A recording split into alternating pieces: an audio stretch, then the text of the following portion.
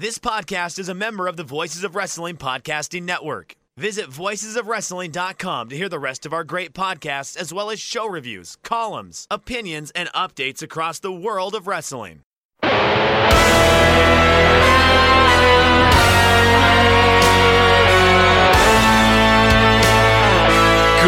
Arnold Claw.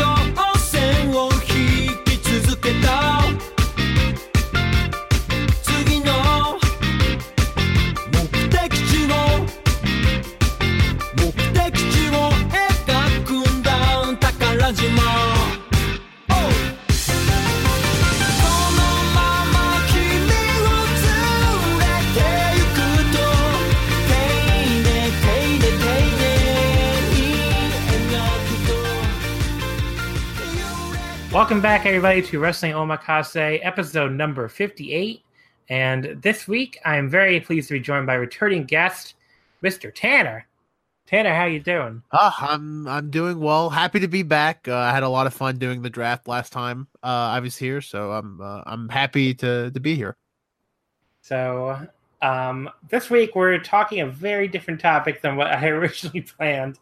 I had originally planned on doing a G1 final episode, but for a number of reasons, we're not doing that today. First and foremost being Tetsuya Naito. No reason we're not doing. I mean, look, I was at Otakon this past weekend, so basically my goal was always to watch the matches that were really important, the matches that decided each block, and then go back and watch the rest later, and then do an episode on it. But not only the fact that Naito was eliminated, but the way I found out he was eliminated, the very stupid way, where if you go onto the website the morning of Saturday, not that it wasn't that long after the show ended, like 10 a.m. probably Eastern. The first thing you see is a giant splash graphic with like tomorrow Tanahashi Ibushi. Wow. So not only did you destroy me with this Naito bullshit, but you did it in a way that, in the dumbest way possible, where I had to find out via splash graphic before I even got the chance to watch anything. So I just felt like my opinions on the G1 matches would be, first of all, very biased by the fact that I'm really, really bitter about the way they treated Naito this year. And maybe someday I just do like a Naito bitch episode where I just come on with like... I mean, we could do that. We could do that. Like, where I'm just so fucking sick of their shit with him, and I've been like having it out with people in the VOW Slack for days about this, and just, I mean, not that I have some allies there too, but also some enemies. But like, yeah, I'm just fucking really sick of New Japan shit, and I never went back. I should say sick of ghetto shit, and I never went back and rewatched the other G1 matches, and I just don't fucking. I mean, I will for like completeness sake, but I just don't feel like doing it right now. And I don't feel like doing a big episode about it. So I was just like, what makes me happy? One of the things that make me happy in pro wrestling is Pro Wrestling Noah, specifically the early days of Noah. And that's what we're going to talk about today. And Tanner was nice to come on. And it was actually Skyler that set this up, who just said that you'd be a good guest to have on here. Yeah, it's So, weird that people see me as like a guy that knows stuff about Noah because I didn't know shit until like 5 years ago, until I really started like diving into like Noah's history and stuff. So it's you have to weird. well, you have to understand, 5 years ago was longer than some of the people have been watching at all. So, Oh, sure. No, like I remember when I first like got on Twitter, I'm like, oh, because I first got on Twitter in like 2011. And I was like, man, I've been watching wrestling for 4 years. And now there's people that come along that are like, wow, you've been watching for 11 years now. And I'm like, yeah. They're like, wow, that's a long time. I know. Like, oh my God. Every time I think about how long I've been watching, I want to like jump off a building. But like just Puro is like 16 years. Oh my God. Yeah, I didn't get Yeah. into Japanese wrestling until like 2010, 2011. And then, like I said, it was not long ago until I started diving into the old stuff. I didn't start watching 90s All Japan until 4 or 5 years ago. Noah, this isn't really the era of Noah that I lived through. I'm being completely honest. Like if we do like, I figure we'll do another part where we talk like the peak era of Noah, and that's where I really grew up on it. But like the early Noah, I would have come in like right towards the end of this. It's when I started renting videotapes from my local Japanese expat keep up with television's rental store. And then, the only white person there having to be like, what the fuck are you doing? Yeah, you'll be surprised to learn none of those here in Alabama. So. Yeah. I mean, it was only like a couple years. I feel like 04 maybe is like when, I mean, my memory isn't great. It's been so long, but like 04 probably is when like downloading shows started becoming a major thing. And it was like the Pure Resu fan like had a board for it, and there were a few other places. But early on, it was me and the tape rentals, ordering DVDs from various sources. But yeah, this would be like the 03, like the very tail end of the stuff we're gonna watch is the stuff I saw like as it happened, and then into peak era Noah when I was really, when I was really watching it as it happened. This is all stuff that I went back and watched not that long after it took place, because once I got really into Noah, it's like, well, I want to see what happened before I started watching. But yeah, I've rewatched some of this now for this specifically for this episode, which again I do not complain about rewatching early Noah fucking main events. I mean, there's some awesome stuff here. It'll be funny too comparing the match style and like cage match lists the ratings of a certain man who has been in the news lately, let's say. Been in the news lately. And some of the ratings he gave some of these matches are just like mind-boggling to me, because it feels like a lot of these matches would not be out of place in current New Japan. And that's not really, again, like a mind-blowing statement that, current New Japan has more in line with the old King's Road and the modified King's Road style that All Japan and Noah used than it is with like traditional strong style. But a lot of these like finishing sequences especially would be, would totally fit in with current New Japan. Oh, absolutely. And like just the ratings Dave gave these matches, it's like you could probably add a star to some of these that happened today. Yeah, add a whole star to them. You can see like there was one in particular that he gave like 3 3/4, where I'm like, there is no way he goes lower than 4 3/4 if it happened today. Yeah, I think the first Noah main event got through, because I did the same thing, got 3 3/4. I'm like, what? Yeah, I think that's the one I was thinking of, or was like the Kobashi Akiyama match or something. Yeah. But yeah, it was like it was really ridiculous when I went back and saw that. But yeah, so I appreciate that little archival feature of Cage Match. Not because his star rating should be taken as gospel, especially not after what's going on today, but just because it's funny to see how like looser he's gotten with his star ratings over the years.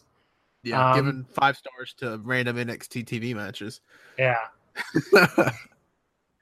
But yeah, so as far as early Noah goes, did you watch this stuff before you went back and watched the All Japan? I'm just curious. I think I've tried to watch both at the same time, and then I was like, this is way too much. But the Noah stuff entertained me more, so I kind of kept with the Noah stuff. I kept watching the Noah stuff long after the All Japan stuff. Like I've seen more Noah than I have All Japan from the 90s. Like easily. It's way flashier for one, which is it's way easier to watch. I mean, I've watched a lot of the All Japan stuff too by now, but like it's way easier. I think a lot of people our age or younger or probably did see Noah before All Japan just because it was either occurring while we started watching or it was just way more accessible and seemed way more inviting. Plus Akiyama on top where he deserves to be. Yeah, not for long enough in my book, but no, absolutely not. He did get his run. So he's a huge part of the early stuff. Not as big of a part of the peak era, although he was still doing awesome shit in the peak era with that. Again, I hate to bring up a white belt, but I mean, it's a recurring thing with my favorite wrestlers, I guess, getting stuck with a white belt. But yeah, it was he still did some awesome shit with that white belt, and he's obviously in the main event of one of the best matches, not just in Noah history, but probably in wrestling history with Kobashi at the Dome. Yeah, but there's some incredible stuff here too that he's involved in. He's really a central figure, and this to me is like his peak probably is this run as both I guess you would say top heel, you could say heel ace. It was very very clear that this was his role. He was the stoic. He's the one that the crowd does not like as much as Misawa and Kobashi or whatever, but he just kicks their fucking asses. Yeah, and that's basically his role, is to be the stalwart Noah ass kicker, and he really grew into it here. And this is why when people talk about his Hall of Fame candidacy, they're like, well, he's never the top star. It's like, well, you don't actually understand pro wrestling if that's your critique. That and the drawing critique. I'm like, the dude sold out the Dome essentially with I get it with Kobashi during a historic title reign, but main evented the Dome multiple times for multiple promotions. Yeah, so, it's pretty ridiculous. I mean, drawing they have no debate, given some of the other guys that are in there that do not even have close to his drawing record. Oh, but as far as he wasn't as big of a star as this guy and that guy. It's like he was the top heel. Yeah. That was his role. People don't understand it because top heel in 2000, 2001, 2002, Noah did not mean twirl your mustache and cheat, but it just meant that was his role. He was the antagonist. He was a dickhead. Yeah, he was definitely a dickhead, but his role was the antagonist. You need him.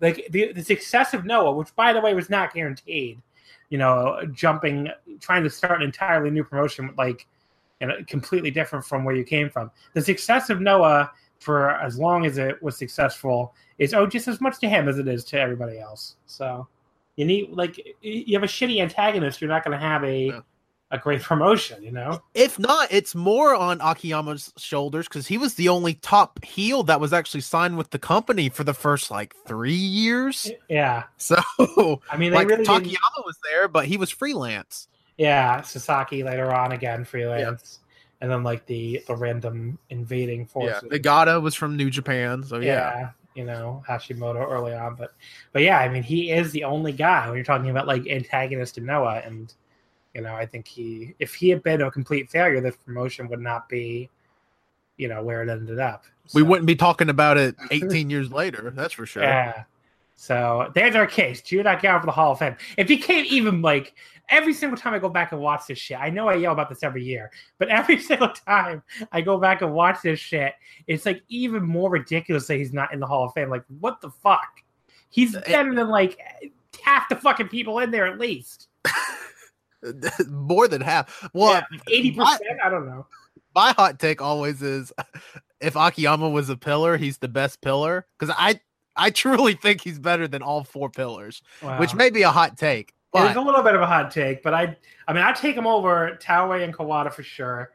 Misawa is close. I think I would put Kobashi as my favorite pillar forever, but Misawa and him are really close. So I mean, dude's been doing top level shit for longer than I've been alive. Yeah, it's pretty. I mean, it's pretty crazy when you go back and just he's still doing shit now. Yeah. I mean, yeah, like he worked the carnival this year and was like the best guy in the tournament. I mean, him and Marufuji had an amazing match with the champion carnival this year. Yeah, it is pretty nuts when you think about it. Like we're about to talk about stuff from 18 years ago when he was killing it, and he's still killing it 18 years later. Not to mention greatest rookie of all time. So yeah, that too. I mean, yeah. So if you're listening, you have a ballot and you're not voting for Jun Nakagami, I think you need your head examined. But let's get into the circumstance of the split. So the problem is basically, when Giant Baba dies, unfortunately, and there's an internal rift in All Japan. The problem is basically Misawa. What was the role? Chairman, right? Was that the role? Yeah, I believe it was chairman. Yeah, he was basically the guy in charge of, the booking and all that stuff. But his big thing was he really, and that actually predated Bob's death. I remember there's a famous story where, like, I think it was, I don't know the exact year, I should have looked this up. I think it was like 98 or something, maybe even earlier, but where like Baba just kind of walked up to him and told him he was doing it now. And Misawa was like, what? No, yeah, it happens either right before or right after All Japan runs the Dome for the first time, I believe. Yeah. So, it would have been around 98. Yeah, so he just basically walks up to him backstage one day and says, yeah, you're not a book, right? You're booking now. And I was just like, what? I mean, so I was just like, what are you talking about? I'm booking now. And that's how he became chairman. But the problem was basically him and Giant Baba's widow had a lot of differences of opinion. I know there's even like, I don't know if we should talk about this in the podcast, but there's some, like I've seen some rumblings that she was, holding on to the money for herself, like in late All Japan, and maybe the amount of money that was going back to the boys wasn't, a fair amount of money, which again, promoters being unscrupulous. So who would have guessed? Who could see that coming? Yeah. but Misawa was like that may have been a big factor in the arguments. And, Misawa basically wanted a great increase in production values. That was his big thing. He really wanted more like fireworks. He wanted, I think, better lighting. He was really about cameras. More cameras. He really wanted the production going to increase because he felt like it was really important to make, keep them competitive with New Japan into the new millennium. And she was obviously not about spending money. It was not her thing. She did not want to do it. And, it just came, they just fought. They fought constantly, from what I understand. And then just one day it was over. And he got removed, I believe, from it wasn't his decision thing. Like the board of directors of All Japan essentially ousted him as president because he became president of All Japan after Baba died. He like inherited the position or whatever. Right. So he just essentially got ousted one day. So he's like, well, I'm done with this. I mean, the thing I've never reading back, and I don't know, maybe you've heard something, is when they ousted him, did they just not expect the retaliatory move of everybody leaving? Like, did they not first of all, did they not expect Misawa to try something like that? And second of all, did they not just foresee how many wrestlers were going to follow him? Because you think you wouldn't do that if you knew that was coming. I mean, I'm sure they probably expected Misawa to retaliate in some way. I don't think they expected to lose 90% of their native roster.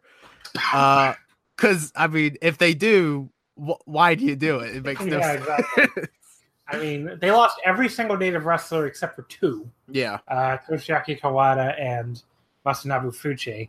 And, like you said, you wouldn't do that if you knew that was going to happen. Yeah, like if you saw that coming, you'd be like, you know what? Maybe we just like keep him on. Maybe let's give the man his fireworks. I don't know. I mean, we have enough room for a camera or two in the budget. Let's just do it. Yeah. Yeah. So I think it's safe to say, and there's obviously a little bit of our speculation that they didn't see it coming. But Misawa, the big key, maybe they didn't realize how And again, this is speculation, but it's possible they didn't realize that Nippon TV was going to follow Misawa. Yeah. Because that was like a big thing. So I mean, if Misawa didn't have a TV to take with him, maybe he probably couldn't have pulled it off. But so he basically just one day, it's announced they hold this big press conference, and they announce that Misawa and the entire native roster, except for 2 guys, are leaving All Japan to form Pro Wrestling Noah. This was, what was the day of the press conference? This is in May of 2000, Yeah. May 26th, off the May top 20 of my head. Yep, that sounds right. So obviously the arc makes sense. Oh, May 28th. There we go. Oh, And the whole theme makes sense. Because it's like a biblical story of Noah, and they're going on an ark to survive the flood. So here Misawa's God. Misawa is God, and they're boarding the ark to depart All Japan, and it leaves. You have the famous like arc in the logo, and you also have like a dove holding an olive branch. And by the way, I didn't even realize this. Everybody but 2 Gaijin left too. yeah. Stan Hansen and the future Taiokeya, Mayu Nakaya Mossman. Yeah, the because only 2 Vader worked a lot of Noah in those early days. Vader went to Noah, and he was like the top Gaijin, basically. Yep. But I think others too. But yeah, I mean, like, so basically, I think basically what you're talking about here is the entire roster leaving. They announced they have the Nippon TV TV deal, so All Japan doesn't even have their television anymore. Went to Noah, and basically, I think originally I remember reading about this. Nippon TV wanted both, basically. Like that was their original solution, is they were going to continue airing All Japan and air Noah, and like split the same time slot between them. And Noah was like okay with it, but All Japan like balked, which in hindsight looks really fucking stupid. Yeah. Like, why didn't you just keep your fucking some TV presence? They're like, oh, we don't want to share a time slot with Noah, but it's like, well, they have nothing. Yeah. So, and you see what happened to Noah when they lost their Nippon TV slot. Like, it's a really big deal to lose your broadcast TV slot in Japan. If you don't know, very few people have satellite TV in Japan. I believe it's only like 10 to 12% of the country, and cable TV doesn't exist. So if you don't have broadcast, you're not reaching nearly as many people. It's gotten a little better now because of the internet, but the internet wasn't like streaming. Online streaming was not a big thing in 2000. So yeah. It's not like you could just hop on to All Japan World or All Japan TV and be like, oh great, the Korakuen's up. No. Yeah, so not a good idea by All Japan to turn that down. But they basically ended up in bed with New Japan, and that led to a really awesome period of New Japan, actually, the New Japan All Japan crossover year. Oh yeah, and that. I mean, All Japan. To be fair, a lot of companies would have folded up after that happened, but they got Muto back, and Tenryu came through, and Hashimoto worked a lot of All Japan, especially in 02, 03, 04. Had a triple crown reign even. Yeah, I mean the immediate thing that saved them was Tenryu. Like Tenryu, basically, he had his big big issues with war, and it just wasn't like financially feasible anymore. So he returned to All Japan like pretty much right after the split. Yeah, and that became like he had his own like roster of guys that he brought over, and that kind of became the All Japan roster, along with like a bunch of independent guys and stuff. Yep. But yeah, I mean, like when you think about it, losing everything but 4 guys, you really should fold. Yeah. But and also. I mean, I don't want to put my foot in my mouth, but I believe also Kobashi and Tao were on the board of directors. Yeah, they had office positions in All Japan, so like they lost wrestlers and office people and referees. Yeah. Referees. I think the only one that stayed was Kyohei Wada. Yeah. They lost all sorts of things, but I mean the most amazing period for them that they lasted was from the split until January 2002. Because that's January 2002 is when it becomes like the Muto show. Yeah. When Muto jumps from New Japan. He's around a lot in 2001 in the All Japan New Japan it's not really a feud. It's more like a cooperation. Yeah. He's around a lot in 2001, and he's Triple Crown champion in 2001, but he doesn't take control of the company until January 2002. So, but yeah, so All Japan survives it, and that's maybe a topic for another day, is the post-split All Japan. The weirdest part, though, are those All Japan cards, like, after Noah was announced. Have you ever looked at Cage Match for this? Oh, they're horrific. No, but there's like the weirdest thing where, like, Noah guys were still on some All Japan shows after the split was announced. Like, if you go back and look at 2000, basically some All Japan cards would have they would have the Noah guys and some wouldn't, and the Noah guys would only wrestle each other. It was like really weird. It was almost like they were letting the Noah guys like hype their coming departure. Yeah, it was really weird. It's like they really needed the gates, I guess, for the rest of the year. But yeah, if you look back, like you just said, that announcement was made May 28th. That day, there's a show at Korakuen Hall, May 28th, 2000, with the main event that has Misawa in it. Yeah. Kenta Kobashi's on the show. Like, all these Noah guys are on the show. And then from then on, it's like, the Noah guys only wrestle each other, and they don't wrestle anybody else. And they're still all over that Super Power Series tour. But then there are like random shows that don't have the Noah guys on it.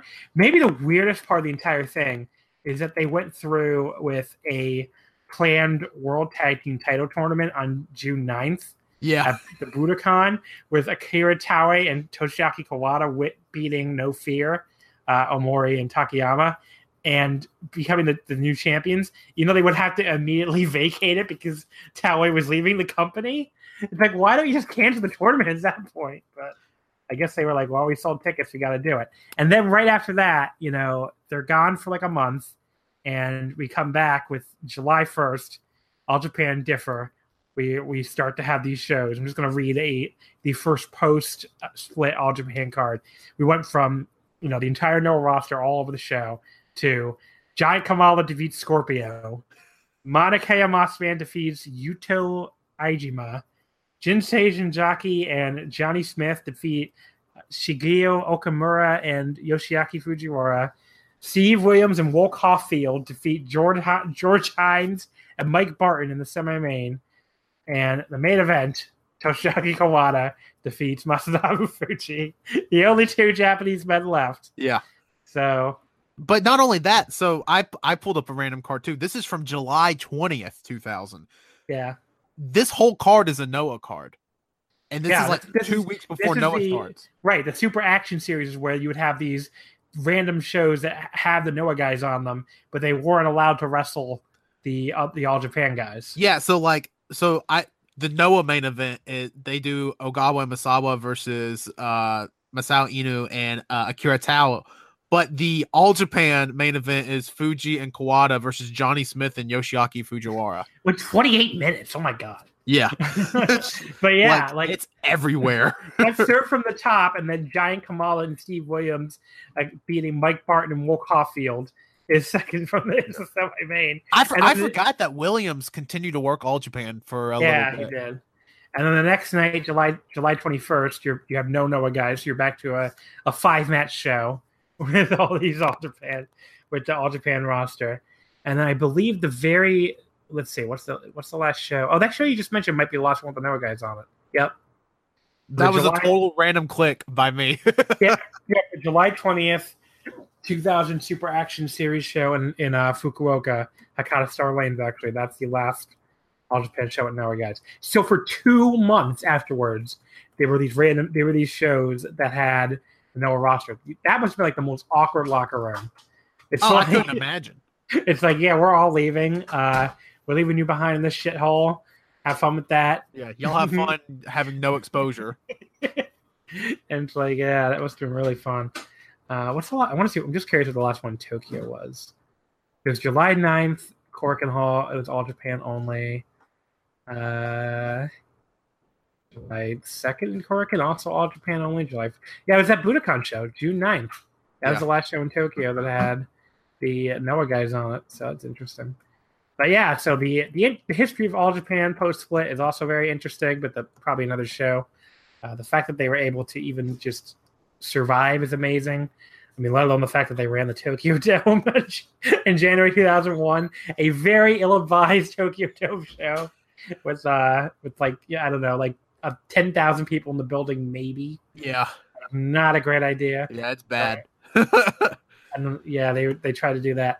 Noah, on the other hand, was, you know, they were much more realistic with their start. They start August 5th and 6th with a pair of shows called Noah Departure in the Differ Ariake. The Differ ended up being like a really synonymous building with Noah, for the pretty much all of the Differ Ariake's existence. It's finally closed down now. But, used to it kind of had a not great reputation. Like, it had a reputation for being very, because it's just this warehouse, okay? Like, I went to a show there. I was lucky enough to go in 2016 when I went to Japan. And you're basically, Korakuen Hall, for those who don't know, it's like right in the middle of the action. You're like in, this part of downtown Tokyo, Akihabara, which is a very famous district, that's right there.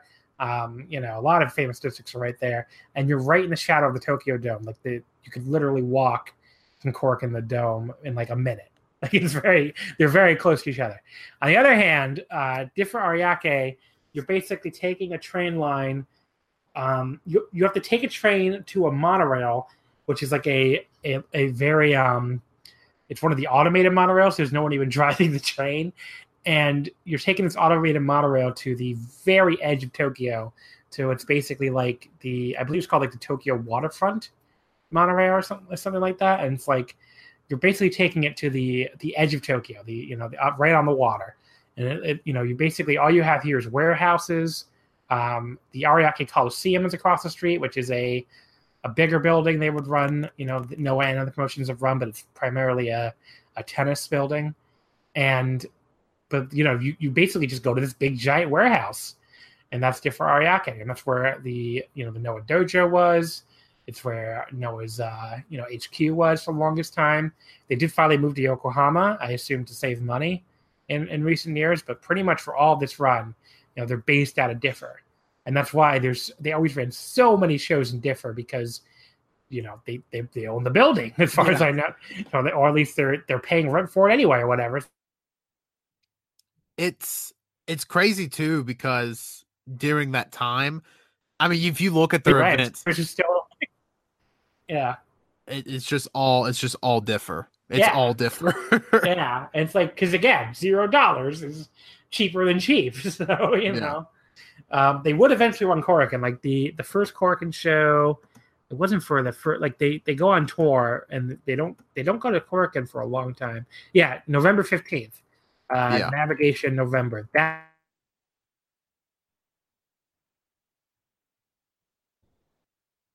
run it fairly frequently from then on, but still not as frequently as Differ for most of their run. So Differ becomes like their home base. It did have, like I said, a little bit of a bad reputation for people watching on tape, I think, which I got once I was there, I totally understood why, because it's just so cavernous, because it's a fucking warehouse that like the sound of the crowd does not travel well. No. Like watching the show back that I was at, I'm like, people were making a lot of noise at the show for Hajime Ohara. He was in like a one night tournament for the number one contendership for the junior title at the show I went to. And you can sort of hear on tape that like he's over, but it doesn't sound like, thunderous the way he did in person.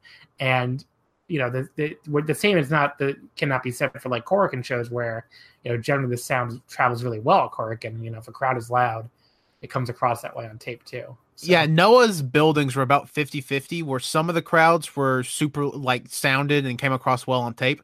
The other half, it sounded like you could hear a fly shit itself in that building. It was so quiet. Yeah, it's true. I mean, I will say these first two shows, the crowd is so fucking into it. Oh yeah, definitely the first two shows. Like even for Differ, this crowd it's like the best Differ crowd of all time. But this crowd is so fucking happy to see Noah, and like I don't know if it's like I think they just kind of feel like we're a part of history, which makes sense. But like, yeah, they are so into it on these first two shows. People just yelling "fuck Kawada," and, not really, but yeah. So the very first Noah show, Noah Departure, did for Ariake, August 5th, 2000. The first match in Noah history: Takashi Morishima defeating Makoto Hashi in 14:05. So there you go. If you're looking for a trivia note, Takashi Morishima won the very first match in Noah history. Seems kind of cool, actually. Seems like, Morishima is definitely a guy I associate with Noah, his success or lack thereof. It's not like having some random guy who flamed out in a year win your first match. Oh yeah, no, absolutely. It's pretty cool too because Morishima was pretty much a young boy in All Japan. I mean, he was. So the fact that he gets the win in Noah's first show and also against somebody like Hashi, who I guess we'll talk about in a minute, being super underrated, but it's really cool. And they get a lot of time, like 14 minutes for an opener's pretty ballsy, to be like, you know what, these two young guys, yeah, you get 15. It's like, yeah. Okay. I mean, it's only a 5-match show, so I assume that's maybe part of the reason. But yeah, it is. It's interesting. Rikio just became such a big part of Noah. I mean, to me, like Morishima and Rikio as Wild 2, like that to me is like such a Noah team. It's such a good team. I love the Wild 2 run is so damn good. Yeah. God, they're phenomenal. And they're literally a great tag team from like the second they started tagging. Yeah. Like it just instantly clicked. They're like, yeah, we're two big boys and I have a sumo background. Like let's fuck. And it was awesome. Like when I picture early Noah, like that to me, like there's a few things in my head I can picture. Even though that doesn't form right away. I can picture Wild 2. Rikio and Morishima. Those great jackets. Yeah. I picture 3 distinct units. We have Burning, Wild, and Wave. Or Burning, Stardust, and Wave, I'm sorry. So I picture that, the 3 basically setting up Kobashi, Misawa, and Akiyama as like the 3 pillars of really Noah. And, I picture Yoshinobu Kanemaru as junior champion, which is very much a feature of early Noah. So, but yeah, so match number 2 was Haruka Eigen, Jun Izumida, Tsuyoshi Kikuchi defeating Mitsuo Momota, Rasha Kimura, and Takashi Rikio. You have Kentaro Shiga and Naomichi Marufuji defeating Masao Inoue and Yoshinobu Kanemaru. Then you have the semi-main, Daisuke Ikeda, who's like one of the most underrated parts of Noah, in my opinion. Definitely during that early run because he was awesome. I love this team with Yone too. So Ikeda, Masahiro Kakahara, and Yoshinori Ogawa defeated No Fear, who at this point was a trio, Omori, Takayama, and Satoru Asako. And the main event, probably the most famous match here, the only one people probably think of, is the 2 out of 3 Falls tag team match when Jun Akiyama and Kento Kobashi defeated Akira Teruei and Mitsuharu Misawa. This match was, I didn't see the entire thing, I only saw the clip version, but it's one of my favorite matches from what I was watching, just because like the crowd, first of all, is so fucking hot for this. I mean, and I love too that they like immediately, one of the first things that happens when you turn on this clip is they show you like fireworks exploding. It's almost like Wasawa is on your screen being like, I got my fucking fireworks. Yeah, got my fireworks. There's 900 cameras in the building. Everybody in the crowd's holding a camera. My jacket is better than ever. Yeah. It's just so incredible. It's like these fireworks go off. The crowd goes like, you've never heard a crowd be more excited for 2 little like fireworks on the stage than this crowd was. Yeah. They're just like, the fireworks are here, bitch. Yeah. Like, they're so excited.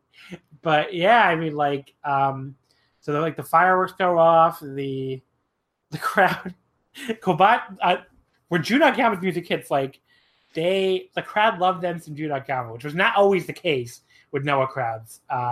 Sometimes they did not like him and they did not react as loudly. You know, he's a heel. What do you expect? Yeah. But like this crowd was like so happy to see June, and I especially noted the ladies were extremely happy to see June. June's a good-looking dude. He is a good-looking dude, especially back then. So, although there was this horrible trend, which I imagine we're not going to touch on, in early Noah, where every wrestler dyed their hair blonde. Yeah, but it was like a really bad dye job because I don't know. Misawa made him do it. No, that's probably not true, but literally, so it was like, take his hair down. Everybody's going to have blonde hair except me and Ogawa. That's it. But no, literally, I think I posted a picture one time. Like literally, there's one point where like Hashi, Saito, Akiyama, Kenta, Marufuji, they all have the exact same color hair. It's pretty wild. But yeah, so I mean, Kobashi gets like really loud chants. Taue, God bless him, doesn't really get any reaction. Kobashi gets like really loud chants, and then Misawa's music hits, and the chants somehow get even louder. Yeah. So it sounds like there's 5,000 people in the building. Yeah. This crowd is so happy to see these two men. They have one of my favorite finishes of all time, where Akiyama like puts Misawa out with that guillotine. Yeah, I think he called it the front neck lock, like 2 minutes in the fucking match. Yeah, it's literally 2 minutes in the match, and the crowd goes silent. They're just like, oh, shit. This isn't All Japan. Yeah, All Japan, for people who don't know, like, submissions were not a fucking thing there, especially in the main events. Like, Baba did not like them. And especially not 2 minutes into the match. Yeah, and it's like, they were fucking bound and determined to get this front neck lock over, and they pretty much did, so, you know. And, like, that's a hell of a way to do it, to be like, yeah, I was going to put them out in 2 minutes. Yep. So, you know, Misawa just, like, not really a submission, just he's out. So that was pretty cool. Like, they just, you know, the version I watched was clipped, but you get the impression they just did finishers to each other the entire time. I mean, Taue, he does, like, a Nodawa Otashi on the ramp to June. Like, that was just like, oh, my God. Yeah, it's such a bomb fest just because they're trying. I mean, obviously, first show, you want to make an impression. And this is before Akiyama's full on heel. So Akiyama comes in the match babyface. They all four of them come in the match babyface. But like, as the match progresses, like Akiyama slowly starts becoming like a dick and is like, oh, you're being a dick to Taue and being a dick to Misawa. And then, you know, he gets the pin on Taue too. So like Akiyama wins the match for he and Kobashi. Yeah, both falls, yeah. Yeah, won both falls, and the crowd's just like, huh, this is different than Noah and All Japan, because Akiyama's, you know, actually getting falls against top guys here. But yeah. Yeah, like you could tell the early goal in this promotion was that Akiyama was going to be taken seriously as a top star. And yeah, I mean, they it's hard to call that a failure. I mean, they succeeded. Oh yeah, absolutely. But yeah, so the post-match angle, unfortunately, wasn't on the version I watched, but it's harder to find. It's like the hardest thing to find, honestly. Like the Ditch website is supposed to have it, but it's just not. The link doesn't work. It's so weird to me why it's so hard to find. But essentially, the gist of it is Akiyama gets pissed at Kobashi for not doing anything in the tag match, and he attacks Kobashi. And Differ just immediately turns on him. You got your number one heel in the company. Yeah, like the crowd is not at all supportive of this decision. Yeah, and you know, it sets up a main event for the following night, August 6th, which sees Akiyama defeat Kenta Kobashi by referee stoppage in 24-25. I mean, the thing that's going to stick out the most for me from this match, honestly, is when Akiyama first drop kicks him in his injured knee that everybody knew was injured, and Kobashi just sells it like he was fucking shot. Yeah. Like, that's one of the greatest sell jobs in history. And this is where I really noticed for the first time that, like, yeah, you know who watches his Kenta Kobashi tapes? A guy named Kenny Omega, because he's trying to do the exact same shit when it comes to the facials and the selling. He's just like really bad at it. Yeah, he doesn't do it near as well, but like you can tell watching Kobashi, like this is what Kenny's trying to do. He just doesn't do it very well. But I mean, like, if you're gonna emulate somebody, that's probably the guy to do it. So yeah.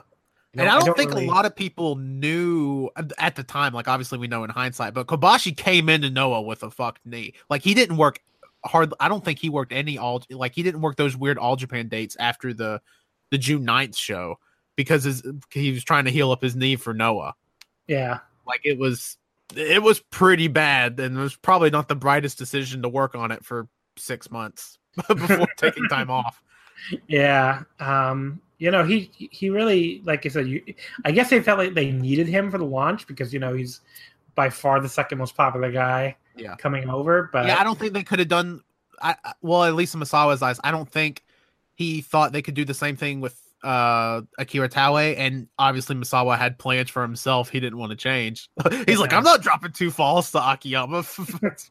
Yeah. But yeah, so the match itself, quite a really awesome match. There's a really, really awesome near fall in this match where like Kobashi goes to do that signature power bomb and jackknife hold that at this point had become like, one of his more signature moves, and Akiyama just like rolls right through it and almost gets the pin. Like that was a fucking awesome spot. I mean, the other thing that really struck me watching all of this stuff, and we talked a little bit about this before, is it's so close to what you might call like generic modern Puro, since there's really very little difference between the New Japan and All Japan and like modern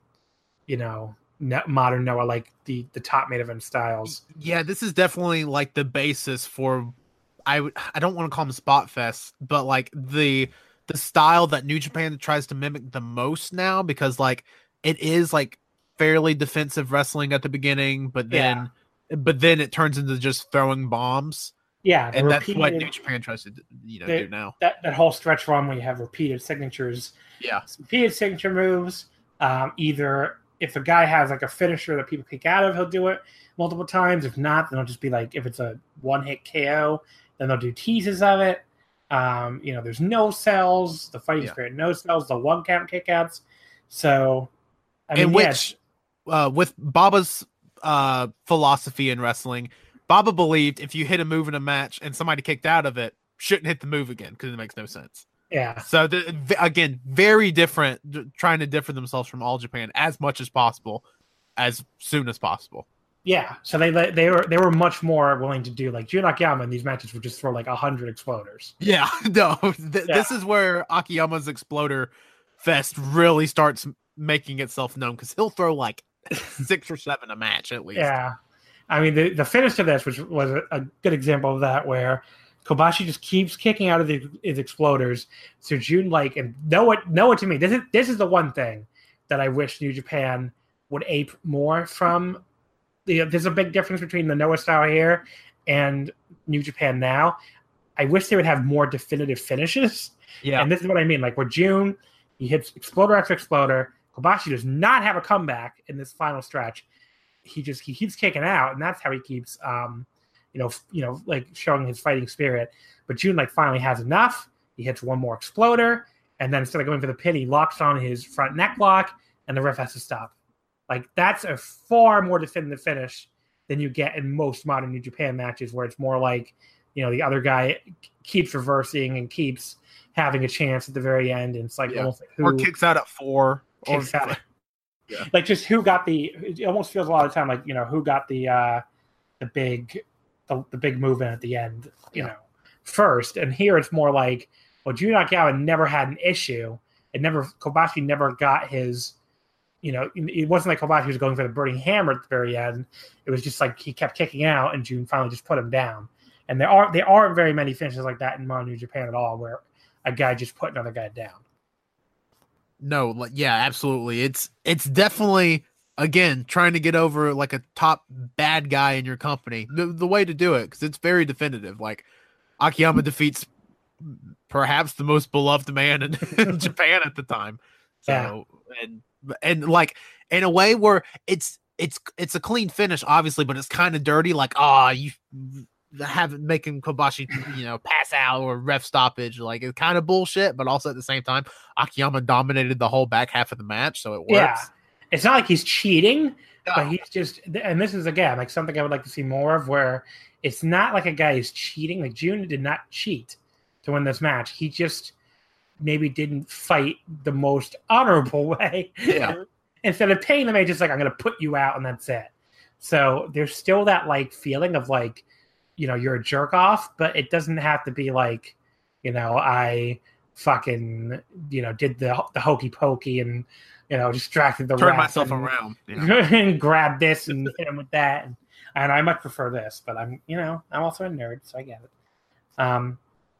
But yeah, this was an awesome main event. Like this, of the two Akiyama Kobashi matches we're going to talk about, and this is the one I was thinking of where, Dave Meltzer originally gave this 3 3/4 apparently, and if it happened today, I think he would go a full star higher at least. Oh, I mean, for sure. This to me is like a 4 3/4 star match in my book, and he's usually higher than I am on most matches these days. So, but yeah, of the two, this is the one I like better of the two Kobashi Akiyama 2000 era matches. But yeah, so the first few months, this is where we really start to, you have your 3 units. We have Wave, you have Burning, and you have Sternness, which I always thought was such a badass name as a kid. I don't know why. It's just like Sternness. Oh, I love Sternness as a name. It sounds like a sinister name, but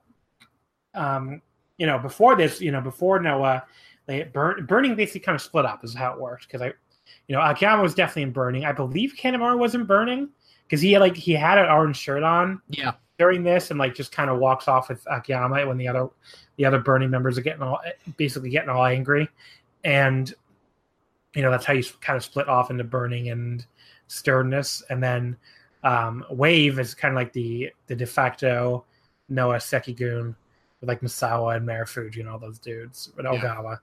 And then you still have like No Fear at this point, Takayama and Omori. It just kind of develops from there. But yeah, so that's like early Noah to me. It's just these 3 groups kind of like fighting back and forth. Jun Akiyama a lot. If you look at these cards, he would also team with No Fear a lot. Yeah, I was about to say there's a lot of instances where he teams with Takayama a lot, especially in September and October and those first couple of tours in 2000. A really weird show in Yokohama where the main event Akiyama and Takayama against Kobashi and Omori. Yeah, that may be a cool one to check out at some point. But yeah, Omori and Takayama are kind of like the other top heels at this point, and Kobashi beats Omori in the main event of a big show in Nagoya, which is like in October. I'm just going through and look at the TV show main events here. And then, you have a match for Akiyama teaming with Omori and Takayama to face Kobashi, Taue, and Masala in Iwate at one point in October. So some cool little stuff here. The only titles at this point are the WEW Tag Team titles, which are being defended in at this point. That's like some Midwest promotion. That was like Harley Race's promotion, right? WEW? No, WEW at the time was let me make sure I'm not telling you wrong. Was like Fuyuki's weird thing. Okay. That was an outside Japanese. It was from It was from the Frontier Martial Arts promotion. Yeah. It was from FMW. So it went from FMW, and then Fuyuki like sort of just took the titles when he into Frontier, but then it became World Entertainment Wrestling in 2002. So right. They would eventually become the WEW promotion. So the first champions were Koji Nakagawa and Gedo in June of '99, and then at some point, basically Masao Inoue and Kanemaru beat Jado and Gedo in July of 2000, and they kind of defended them in Noah for a little while. Tamon Honda and Marufuji won them on August 22nd, and they held them basically for the rest of the year until the big December show on the 23rd. December show on the 23rd, Grand Voyage, and that's where Kodo Fuyuki and Tetsuhiro Kuroda would win them, and then that kind of was the end of those titles in Noah. Yeah. So because then you would have the title tournament at in 2001. Yeah. But those are the only titles in Noah for 2000. Otherwise, it's just a bunch of guys fighting in matches, which I like the idea that you didn't rush to do title tournaments. Like, it's sort of cool that you just have this period where people are just kind of like fighting it out and seeing where they stand. And yeah, they're kind of like establishing dominance. I really enjoy that a lot. I think it was a really smart move not to introduce a title for 6, 7, 8 months, however long it was. Yeah. At this point, you also have the Takashi Rikio singles match trial going on in late 2000. He loses, let's say, to Kobashi, Jun Akiyama, Vader in only 3:45, Akira Taue, Misawa, And I think that's it. Yeah. So that's his 5-match trial series. But yeah, so not a lot else to talk about in early Noah.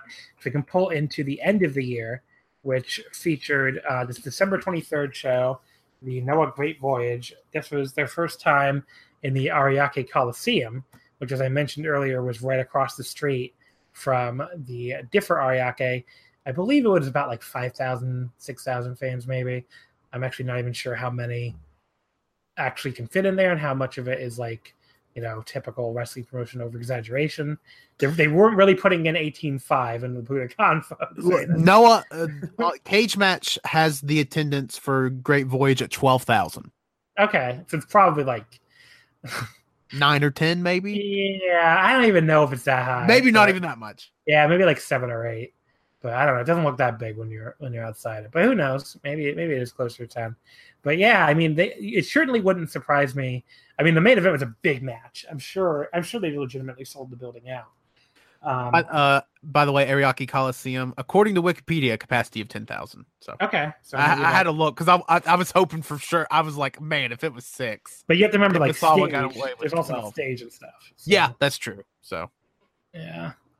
So let's just say it was like 9 or 10. Yeah. But yeah, so they went ahead and filled up the Ariake Coliseum for a main event of Kenta Kobashi defeating Jun Akiyama in 35-58.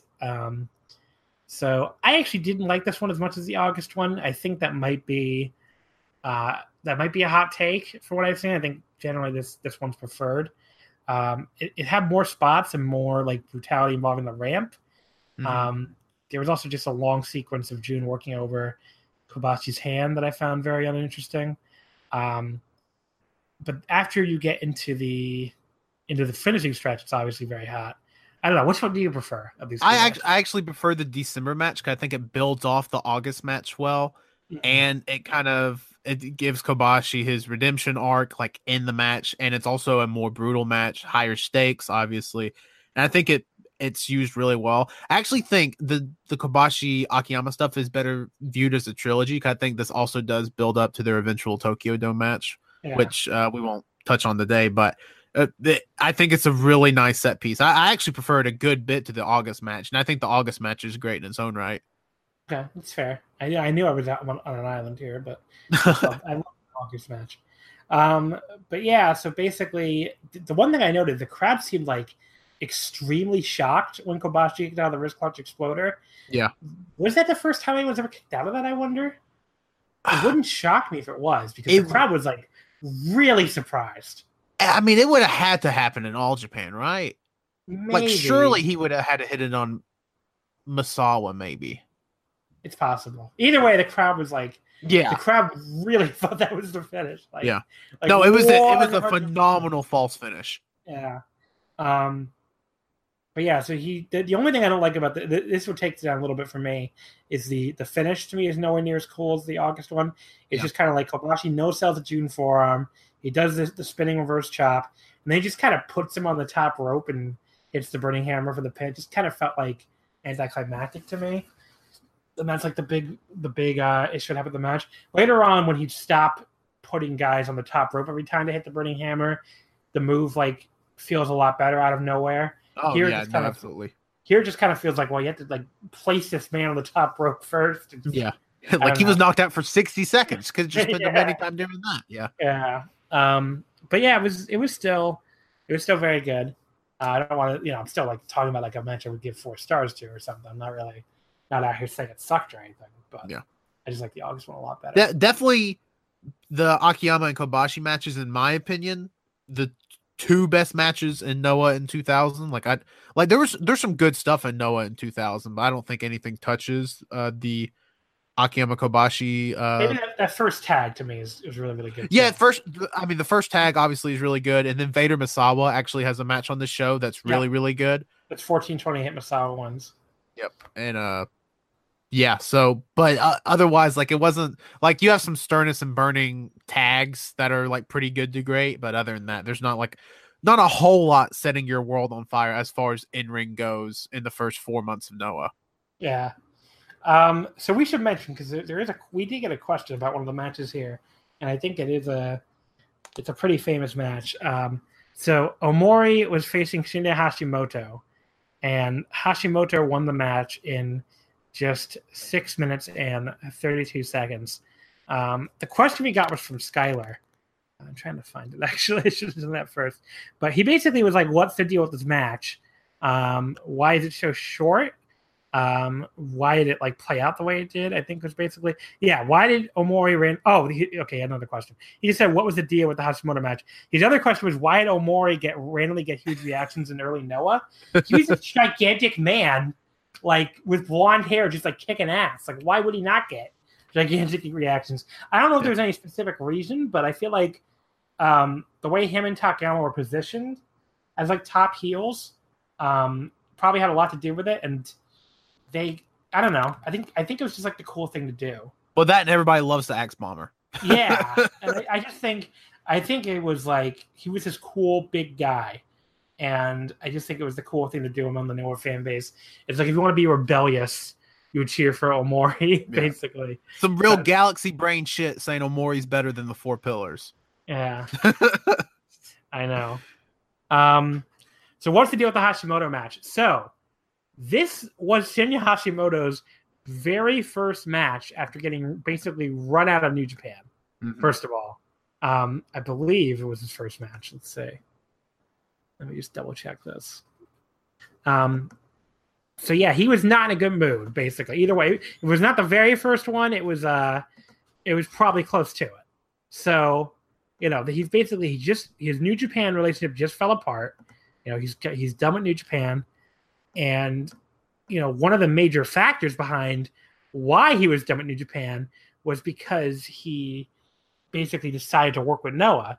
Where the whole thing with 0-1, which it's a complicated story, but yeah, it was his first match because his last match before this one was October 9th, the Do Judge show in the Tokyo Dome where he defeated Tatsumi Fujinami. So he has no match between that and this match with Omori on December 23rd.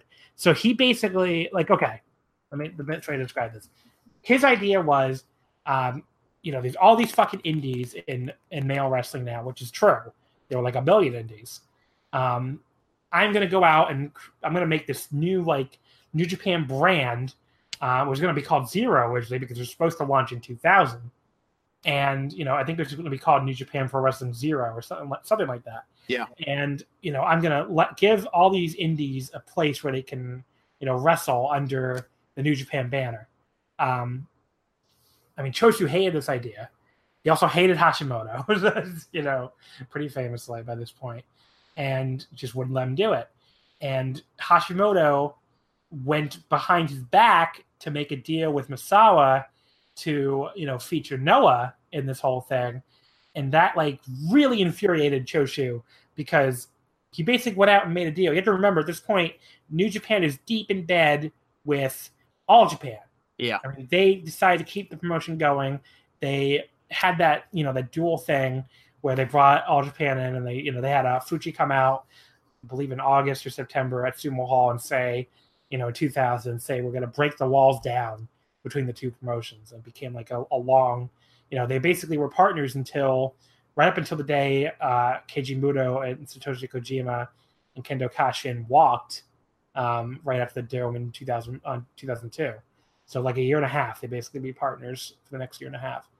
And, so you have this big deal, you just signed this deal with All Japan. And here this fucker is going behind your back and, making a deal with with the promotion with the guy who just walked out of All Japan and almost killed it. So yes, he was furious. Now the funny thing is, in 2001, New Japan would make a deal with Noah.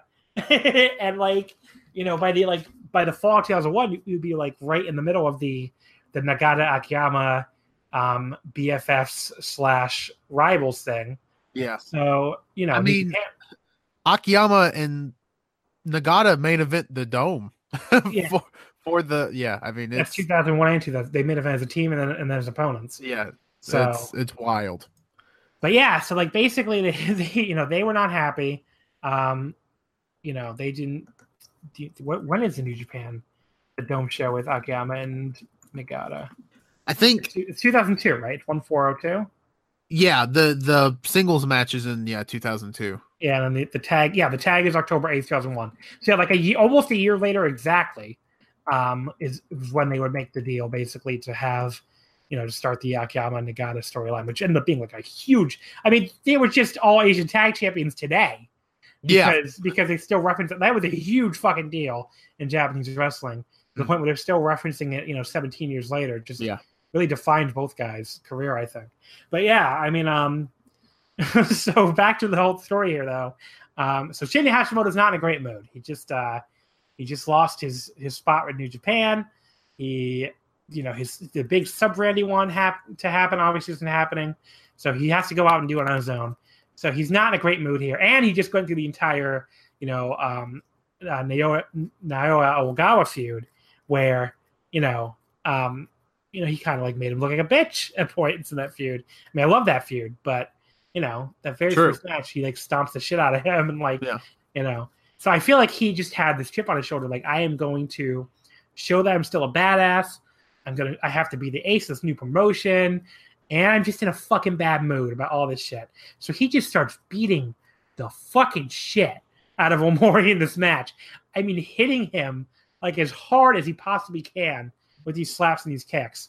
And, the story goes, Omori thought that Hashimoto was taking liberties with him. He basically called for the match to go home early, far earlier. I mean, this match is not supposed to go 6.5 minutes. This was... No.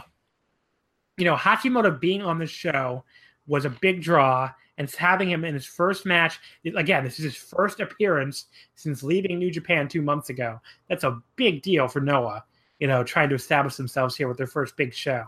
So yeah, this match was not supposed to go 6.5 minutes. Yeah. And it led to a lot of bad feelings on a lot of sides.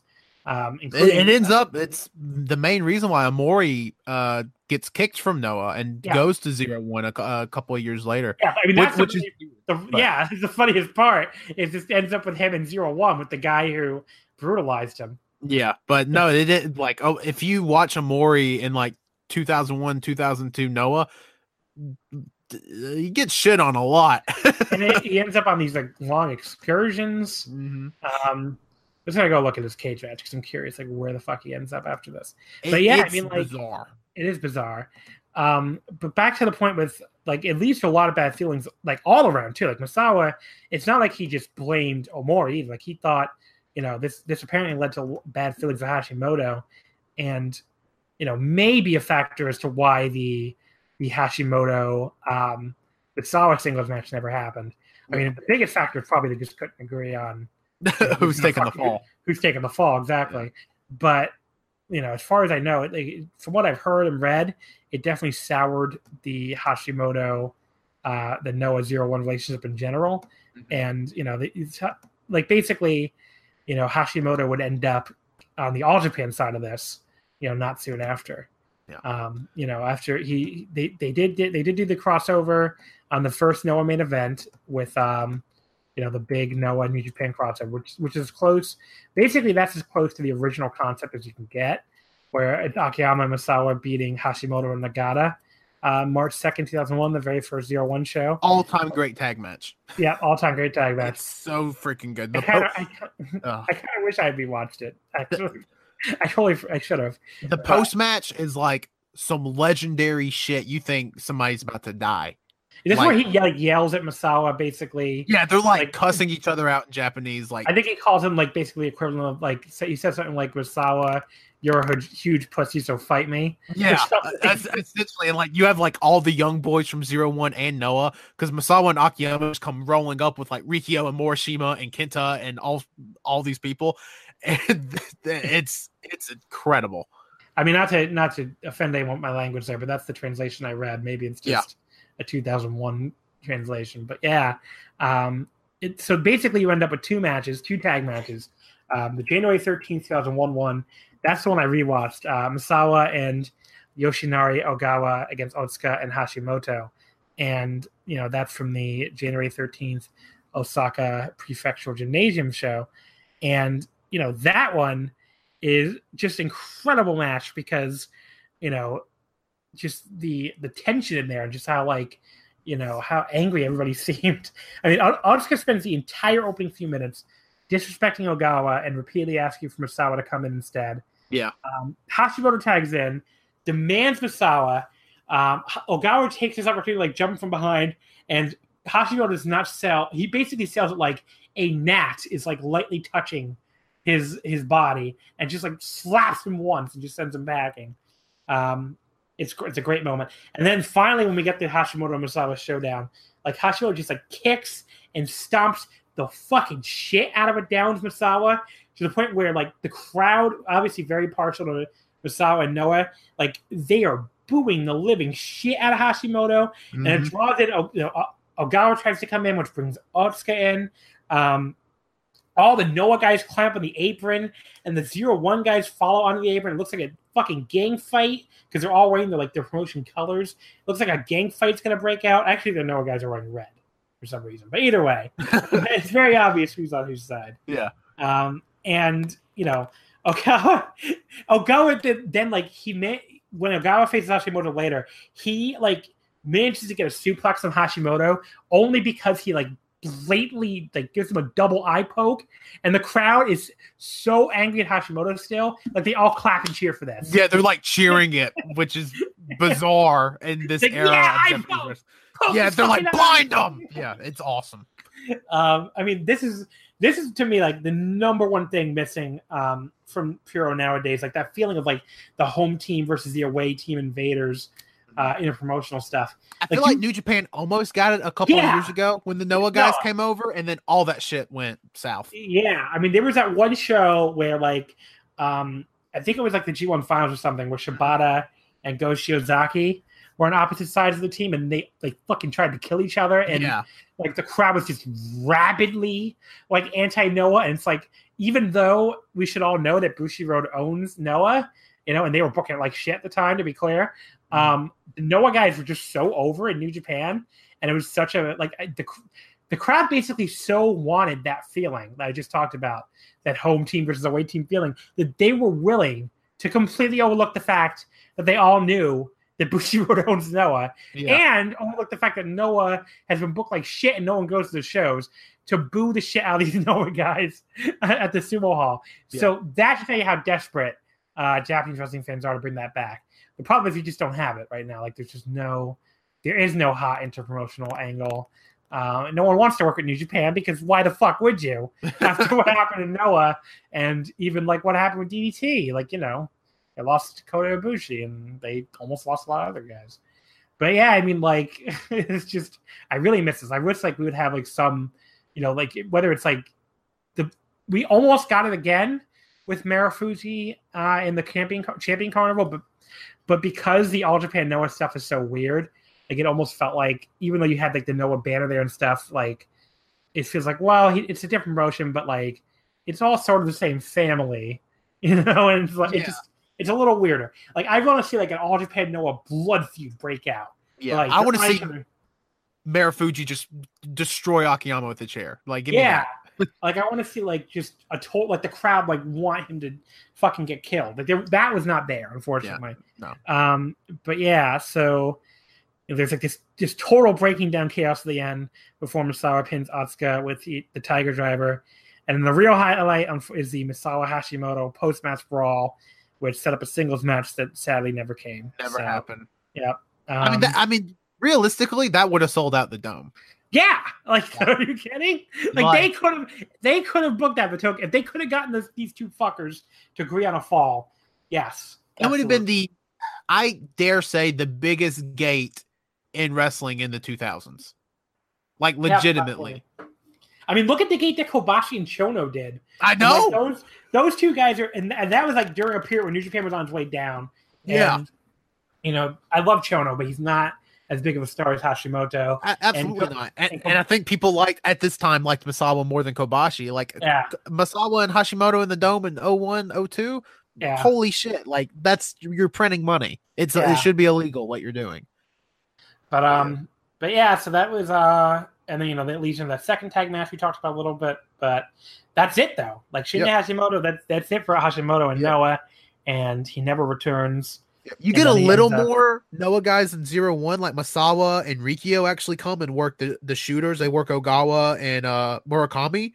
But Marufuji works it a little bit too, right? Yeah, Marufuji works 0-1. Takaya works Noah. Yeah. So it's weird, but Hashimoto is just like hands off with it. Yeah. Like after the debut show, which is bizarre. But yeah, a couple years later, like January 13th, 2003, he would start with All Japan, and he'd eventually win the Triple Crown title in February 2003. So that kind of be where he ends up in that whole split. Yep. But yeah, so that was an interesting period. And so the answer to all the way back to the question, I think Hashimoto was in a very bad mood that night with Omori, and it may have cost him a lot, and it definitely cost Omori a lot because he never got into what Omori was doing. So let's say after December 23rd, 2000, Omori is in Noah for a while. He's around for a while. He just gets shit on. Yeah, he's losing singles matches like Daisuke Ikeda. Yeah, he's basically taking all sorts of falls. And he's still there into what the fuck is his? I know he goes on excursion at some point, and that's like where his time there pretty much ends. So into 2002, he's still there. Yeah, looks like the excursion happens June of 2002. So he's there for a while. And then all of a sudden, he's on an episode of Impact, losing to Ken Shamrock by DQ in a NWA title match, the fourth TNA pay-per-view of July 2002. Then he's in WOW for a long time. He shows up in Ring of Honor to beat Sonny Siaki. It's a weird time for wrestling. Yeah. But then when he gets back to Japan, here's the key, that's it for him and Noah. When he gets back to Japan, he's in March 2003, he's in World Japan, which that was basically Ricky Choshu's promotion when he left New Japan, and best promotion of all time. Really? I've never really seen it. I haven't either. Okay. I was like, you never know with people. It's like people have some really weird. I've never seen a single bit of World Japan. I'm not even gonna sit here and lie. I probably haven't seen maybe a couple matches, but nothing to really sway my taste. Yeah, it's not a thing that was like, well, I got to see some World Japan. Someone's gonna reply and be like, what are you fucking plebs talking about? Never see World Japan in 2004 had the greatest match ever. You have whatever. World Japan was the peak of the human condition. No, but yeah, Then he shows up at 01 2004, and then basically be where he is for the next I don't know, long time till he goes back to All Japan pretty much. He's in 0104 through. Oh wow, 2009. He's in a weird. Just appears all over. Looks like about 04 through 09 is a regular. Yeah. But he made appearances there all up till 2016. Yeah. So. No, he's still over. But that 04 to 09 run where he's a regular, Omori is and that's the peak of his career. He is incredible in 01. He has a blood feud with Takayama that's really good. I know this is a Noah episode, but go check that shit out. Yeah, I mean, he was that's when he's AWA World Champion 3 times, and that was their top title. He was a big ace of 01 at the time. That's pretty clear. But yeah, so that's basically Noah's 2000, and I guess we just talked about one match from 2001 also, but that was very early on.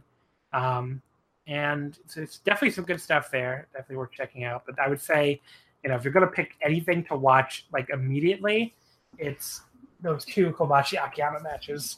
I mean, those are must watch. And then into January 2001, definitely watch that tag with Misawa and Hashimoto, and watch the tag from the first night too. That was a really good tag match. 2001, a big deal is that Kobashi. This is he's there for a while longer. The Kobashi injury. That's basically where he's going to start missing some time.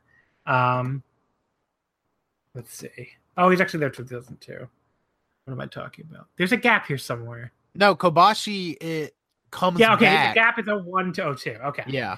So Kobashi, his final night is January 18th, 2001, and it's the Waves versus Burning series.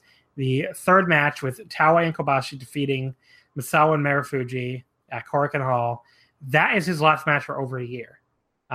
So he is out from January 18th till February 17th. And that ends up being a one-night return and he's out again for another 5 months. Yep. Until July 5th, and that's when he's finally back, like, for good.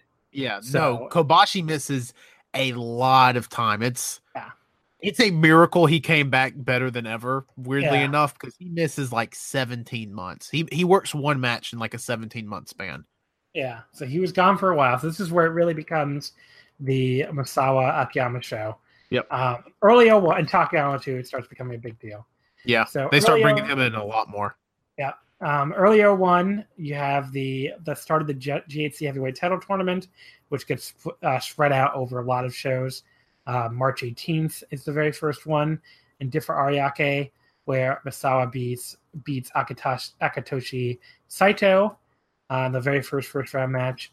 March 21st in Kanagawa, you have Ogawa defeating Masao Inoue. March 22nd in Korakuen, Takayama beats Jun Izumida. And the final first round match is the main event in Kyoto on March 25th, where Vader beats Akira Taue. Oh, wait, no, there's more. There's 8 first round matches. What am I talking about? Yeah, I was about to say. March 29th in Kagoshima, Ikeda defeats Tamon Honda. Tamon Honda, he does not really become because I know he's a favorite of people from Noah in this period.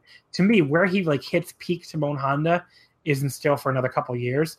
You can see like flashes of it here, but as far as like, you know, Olympic Hells like 1 through 15 or whatever and all that stuff, like that doesn't start really to like, what do you say, like after 03 maybe? Probably leading up to the Kobashi title match, but he has an awesome title match with Akiyama that again is that's hard true. as hell to find online. But like he's good, and also has an incredible match with Ikeda on one of these 01 shows. That's absolutely incredible. Maybe the best match. So you can see flashes of it here. Yeah, but it's not like a full-time thing till after Kobashi gets back. Yeah, so like when Kobashi comes back and really like takes him under his wing as like his number 2 guy in Burning, like that's when it really takes off.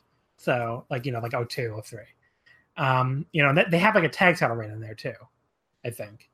So they have a tag title reign as well. Yeah, while Kobashi is champ, I believe Kobashi is a double champion. I think that's right. But we'll see either way. So let's say back to the matches here. March 30th in Kumamoto, Kentaro Shiga defeating Scorpio. Scorpio was in Noah, folks. If you don't know, he was pretty awesome in Noah. Another Gaijin that came over from All Japan. Yeah. April 1st, 2001, maybe speaking to his lack of a push in the post call for the match to end early era. Jun Akiyama defeats Omori in the first round. So Omori goes out in the first round, kind of like a great match, though. Like Omori has a really good performance in that match. And then we keep going. Let's see. The final first round match for real this time. April 2nd. This was a big one. Takashi Rikio defeating Takashi Morishima. Yeah. So kind of like a big one for Rikio that kind of established him. You know, he's Morishima's elder, and he kind of gets to establish himself as a level above. And also has like a legitimate background in sumo, so it's not like he's coming in like fresh. April 3rd in Uwajima is the start of the second round the very next day. Takayama beating Kentaro Shiga. April 4th in Okayama, Misawa defeats Ogawa. April 6th in Ishikawa, Vader beats Ikeda. And then the final second round match is April 8th in Differ Ariake. Jun Akiyama defeats Takashi Rikio in only 4 minutes. Yeah. It's sad too, because a lot of these matches may tape, just a lot of people don't have them anymore. Yeah. Like the big resource for a lot of this Noah stuff is Ditch. And pretty much it boils down to if Ditch didn't like the match, it's not on Ditch.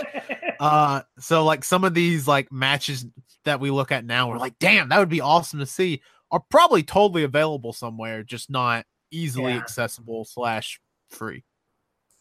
April 11th, 2001 in Hiroshima is a pretty famous match, Misawa and Akiyama.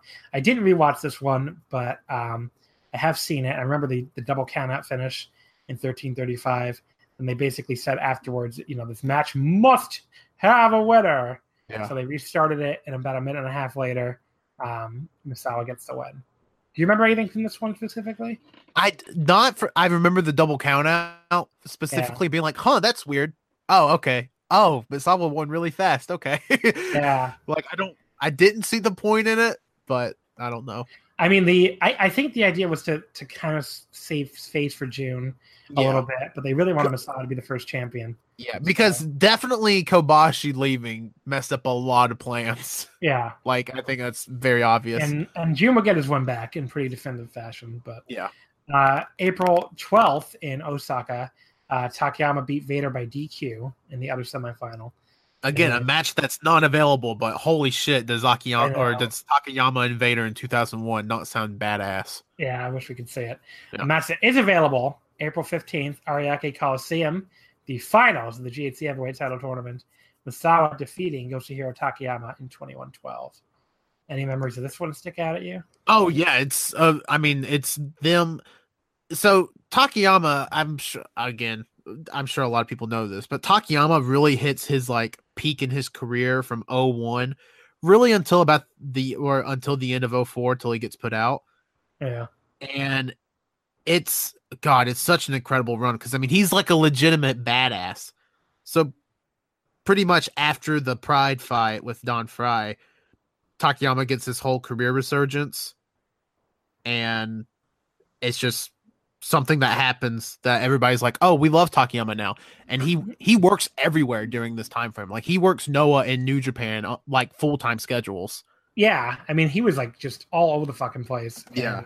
And, the New Japan run, he would famously be made, what's the name of that fucking title? NWF. NWF, yeah. And, Takayama would be, become like, basically it was this weird, like, shooter title almost like, I think a lot of people think of a lot of the shooter stuff from New Japan that period.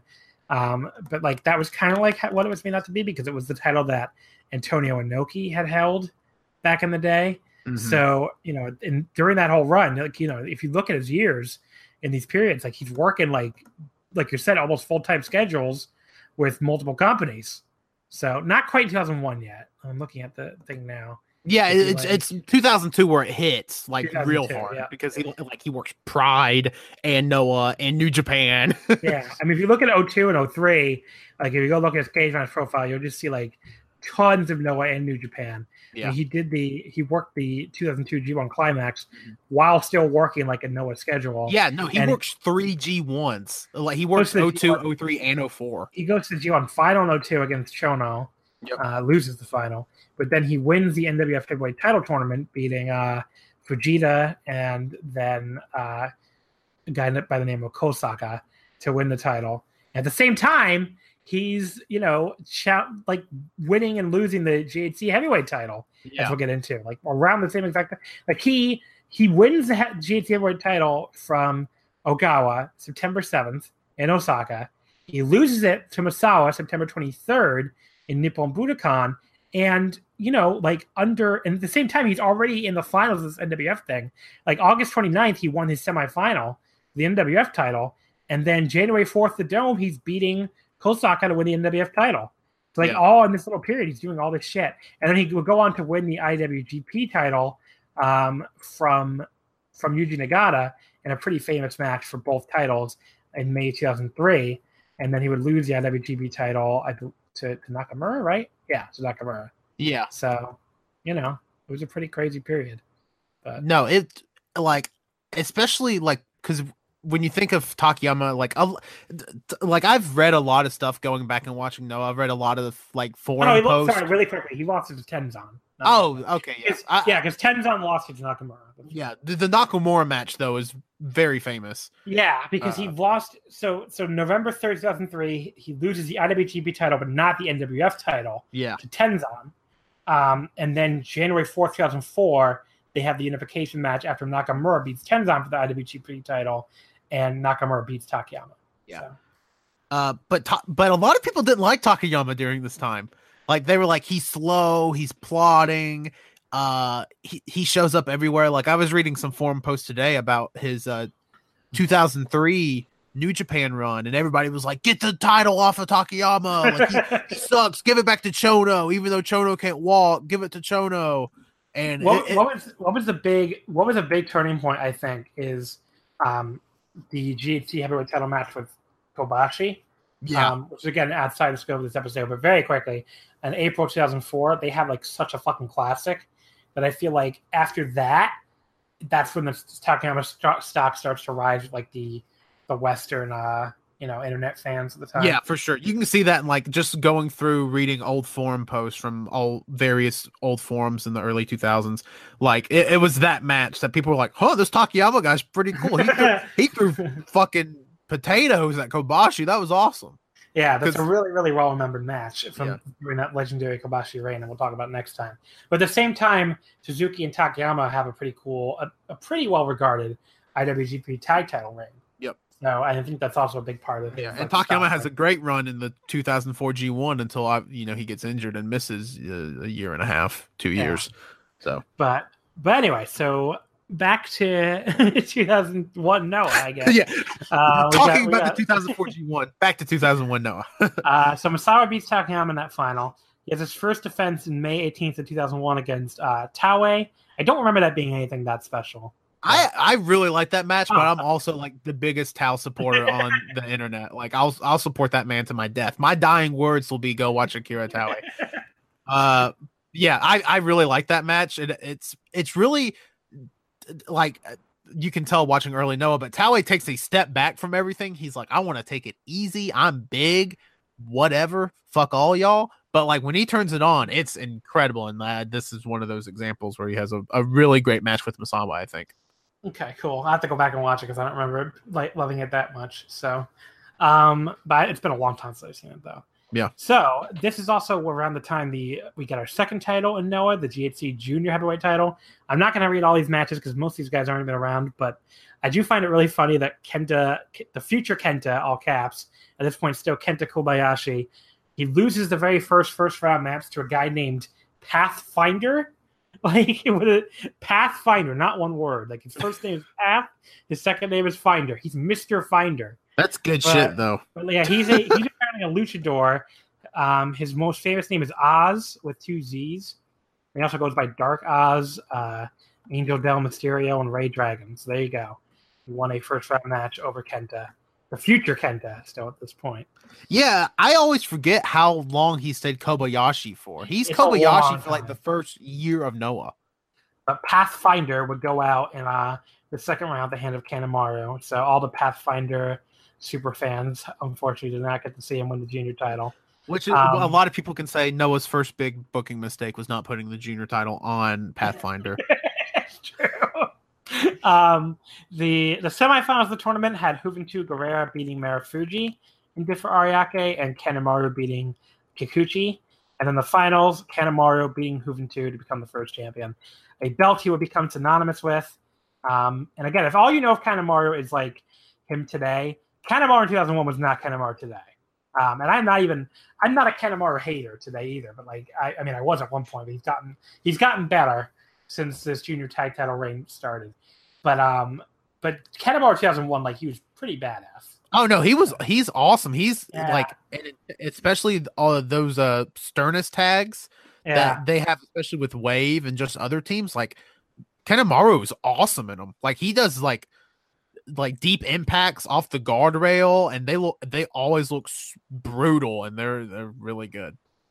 So that brings us to July 27, 2001, the very first Noah show at the Budokan, which obviously was the very first.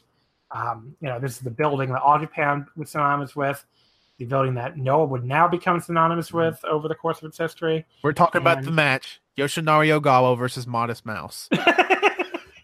I'm looking at my spreadsheet. I totally forgot that match happened at this show.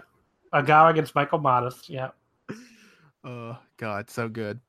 But yeah, so this has a junior heavyweight title match with Kanemaru being Donovan Morgan.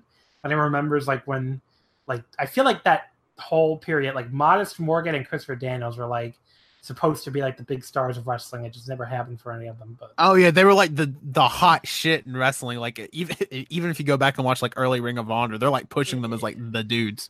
Yeah, and the only one that really worked with was Daniels, so it's interesting. The semi-main had No Fear beating Morishima and Rikio before they even had a name yet. They were not yet Wild 2. And the main event, the GHC heavyweight title, Jun Akiyama beating Misawa in 24-11.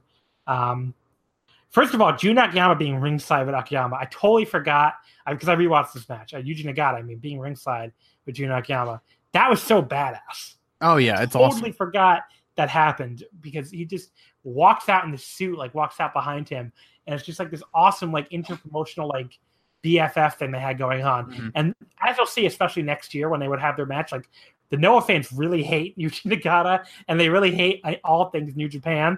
So like having Nagata basically be Akiyama's buddy, really was like put him over as a top heel even more. So that was really cool. Yeah, and it's so weird too because they have very similar careers despite never interacting until like the Dome show in 2000. Yeah. It's bizarre how like I don't know similar their careers were up to that point. This is another match that I absolutely loved. I didn't quite like it as much as the Kobashi Akiyama matches from 2000, but this was still a really, really great main event. And again, it has one of those really definitive finishing sequences where Jun chokes him out with the front neck lock, decides that's not good enough. He wants to actually pin the fucker. So he picks him up. He does that awesome like sheer drop exploder, or like I think he also would call it like Exploder Suplex 98 variant, where he just like somehow throws him onto his neck even worse. Yeah. And that only gets a 2 count. And then he finally just like, again, Misawa does not fight back or anything. He just finishes him off with a wrist clutch exploder. That gets a 3. It just felt like so final, such like a statement win for Akiyama. It just felt like Misawa was totally destroyed away. No one in New Japan is totally destroyed nowadays.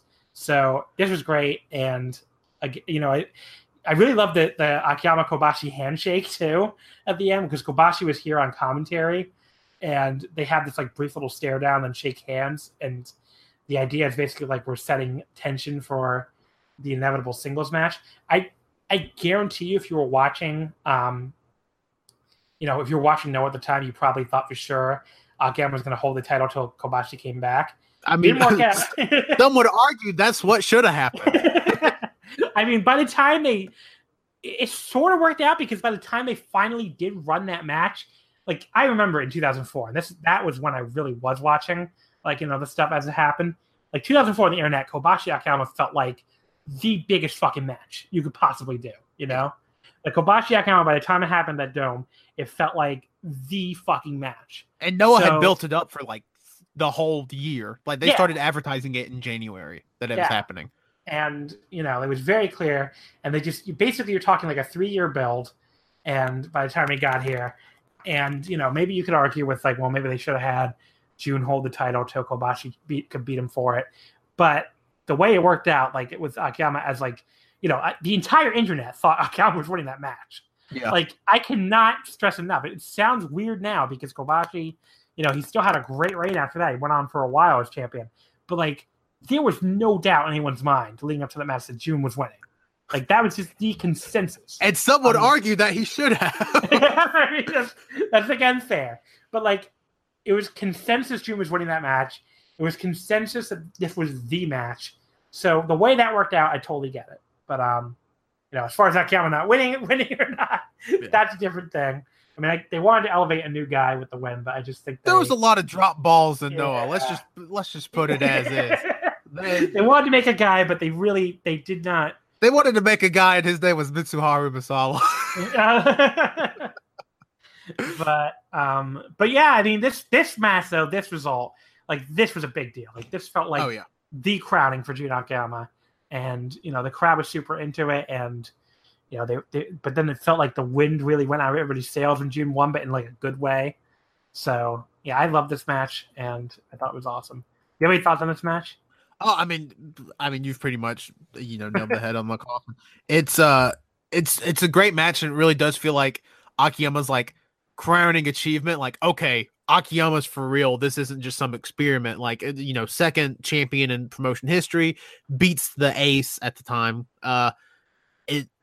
It's just so. I think it's really so important to like pro wrestling history as a whole. Like Akiyama getting this chance, and like Misawa, one good booking thing he did do in early Noah was go all in on Akiyama, and I think it paid dividends. Now, how Akiyama dropped the title and all that stuff, we can get into later and talk about all day. But I think it was a very smart move to have Akiyama beat Misawa for it. Now, should it have happened in the tournament final? I don't know. Who's to say? But I'm okay with Misawa winning the tournament, but especially since I am too. He was the ace of the promotion. Yeah. They went to Akiyama so fast, and I almost felt like it made it because it wouldn't have been the final. Well, I guess you could have redone the tournament, but I think it's. I don't mind this the way it worked. There are a lot of other decisions that I would have done differently, but I don't mind the way they did this. No, absolutely not. So we get the first defense with Akiyama being Timon Honda, which you mentioned earlier was a really good match. Yeah, if you can find it, watch it. They also has a Kanemaru Junior title defense. Scanning the rest of 2001 here. Then we get into the GHC Heavyweight Tag Team Title tournament. Finally, in October 2001. Don't really feel the need to go over every single team. Although a big thing to me was Morishima and Rikio going out in the first round. They lost to Donovan Morgan and Michael Modest. And then you had some 0-1 participation with Otani coming into team with Omori. Otani in Noah is so freaking good. Otani anywhere is really freaking good, but Otani in Noah specifically is really, really freaking good. It looks like, the way this worked is there are some teams that got a bye. So Misawa and Ogawa beat Otani and Omori after getting a bye, and Akitoshi Saito and Jun Akiyama beat Morgan and Moss after getting a bye.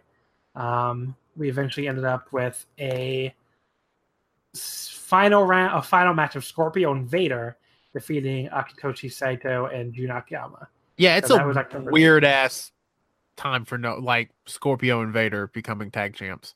Yeah, they were the first ever GHC Heavyweight Tag Team Champions. Yeah. This also has the first Junior Heavyweight title change on the same show where Tatsuhito Takaiwa comes in from 0-1 to beat Kanemaru. That might be the famous one where he gives him the Death Valley driver off the top rope, I think, and looks like he almost kills him.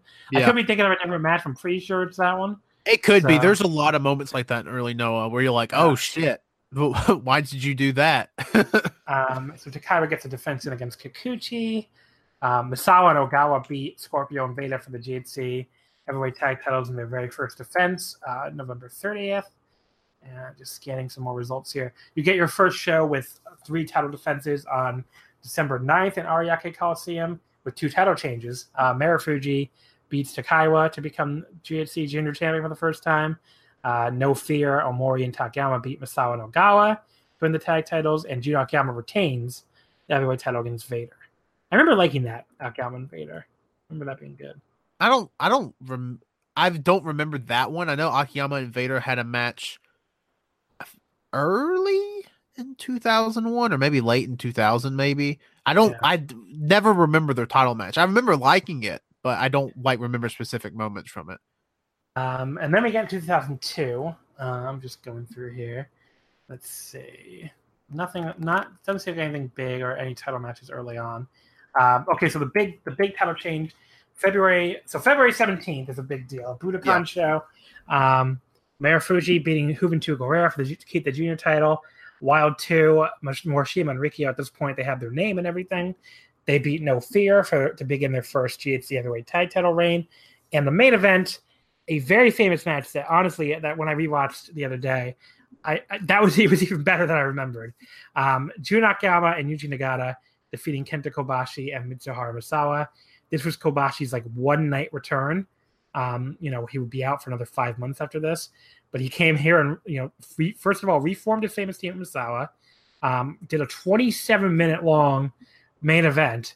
And on top of all that, you get the Akiyama and Nagata team, with Akiyama as champion, a pretty famous team. Again, this is coming right after their singles match against each other, I believe.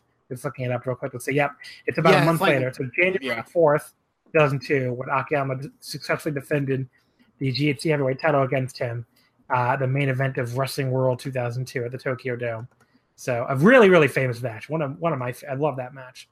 But then they would team up here, in February 17th, 2002. But yeah, this match is fucking awesome. Kobashi basically, there's a spot where Jun gives him a dragon screw to the knee that's supposedly still injured, and Kobashi just totally fucking no-sells it, runs him over with the shoulder block, with the running shoulder block. Still one of my favorite spots ever. And then he like fucking slaps his knee as if to say, "My knee's fine, bitch." What else he got? Yeah, he's like, "I may be gone for a little bit after this, but my knee's fine." He's like, it's a bluff basically, because like you said, he's still out for 5 months after this, and they still work over the knee for the rest of the match. But like in that moment, he's just like, "My knee is fucking fine." No, it's incredible, and not even to mention Kobashi's entrance in this match. Kobashi to me has the 3 best entrances in wrestling history. This match, the Return from Cancer match, and the Final Burning and Budokan match. But this match like is one of the only wrestling entrances that gives me like an emotional reaction, which is really funny considering I watched this match for the first time 12 years after the fact. But it's really cool just to. His entrance when he challenges Misawa gives me an emotional reaction. Yeah, and it's so good. And I believe it's this match, and maybe also the Cancer match, where Misawa opens the ropes for Kobashi to let Kobashi in, and like this ultimate sign of respect sort of deal. It's really cool. It's just so cool to see a wrestling crowd like love someone this much. Yeah.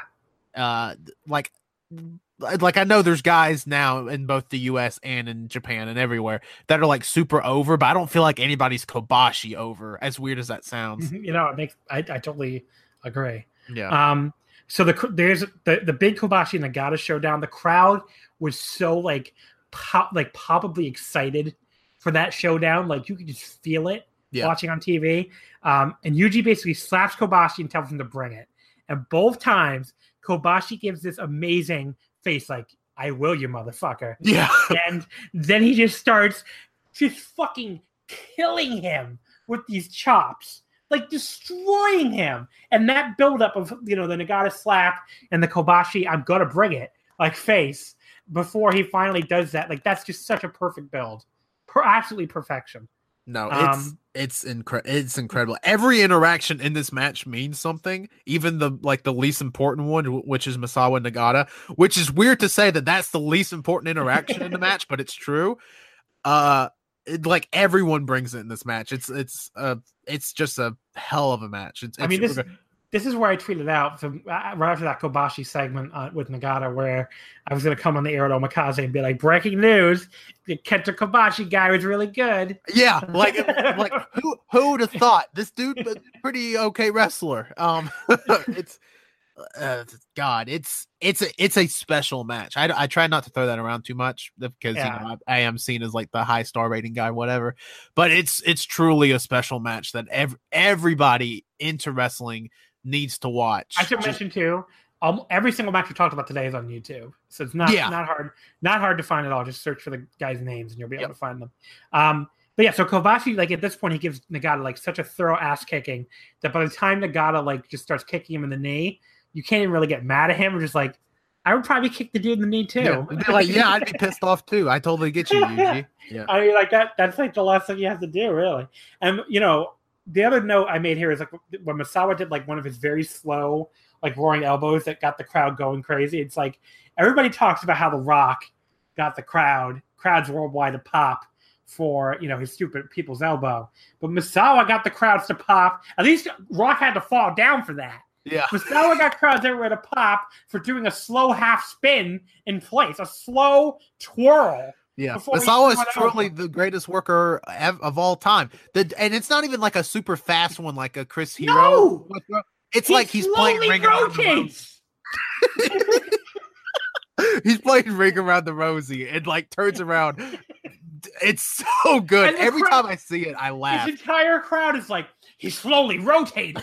Yeah. That means he means business now. Yeah, everybody's like, "Oh shit, that's the slowest I've ever seen him go." Whoa, it's so good. And it's funny too because I'm making fun of it. I eat that shit up. I'm like, oh yeah, here we go.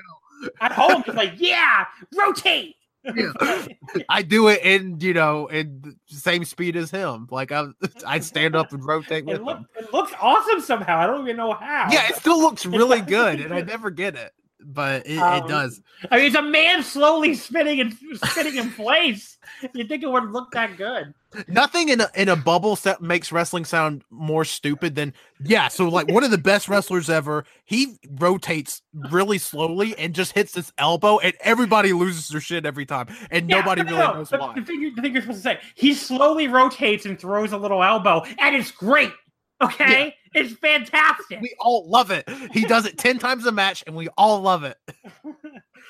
But yeah, so like that at the end of the match, it just kind of just evolves in like this total fucking spot fest, and it rules. There's one point where like Jun and Yuji Nagata are both on either side of Kobashi, and he like valiantly tries to fight them both off, like throwing a chop to each guy's neck, like turning. He's like in Streets of Rage or something, with like two bad guys on either side of him. He's like, "I'm gonna hit you and you and you and you," and just keeps trying to hit them both. But they just like calmly like murder him with like a Yuji flying kick and a Jun exploder, but Kobashi kicks out at one because he's Kenta Kobashi. Fighting spirit, baby. You gotta love it. But then Jun just hits the wrist clutch exploder and gets the pin. Yeah. So, I've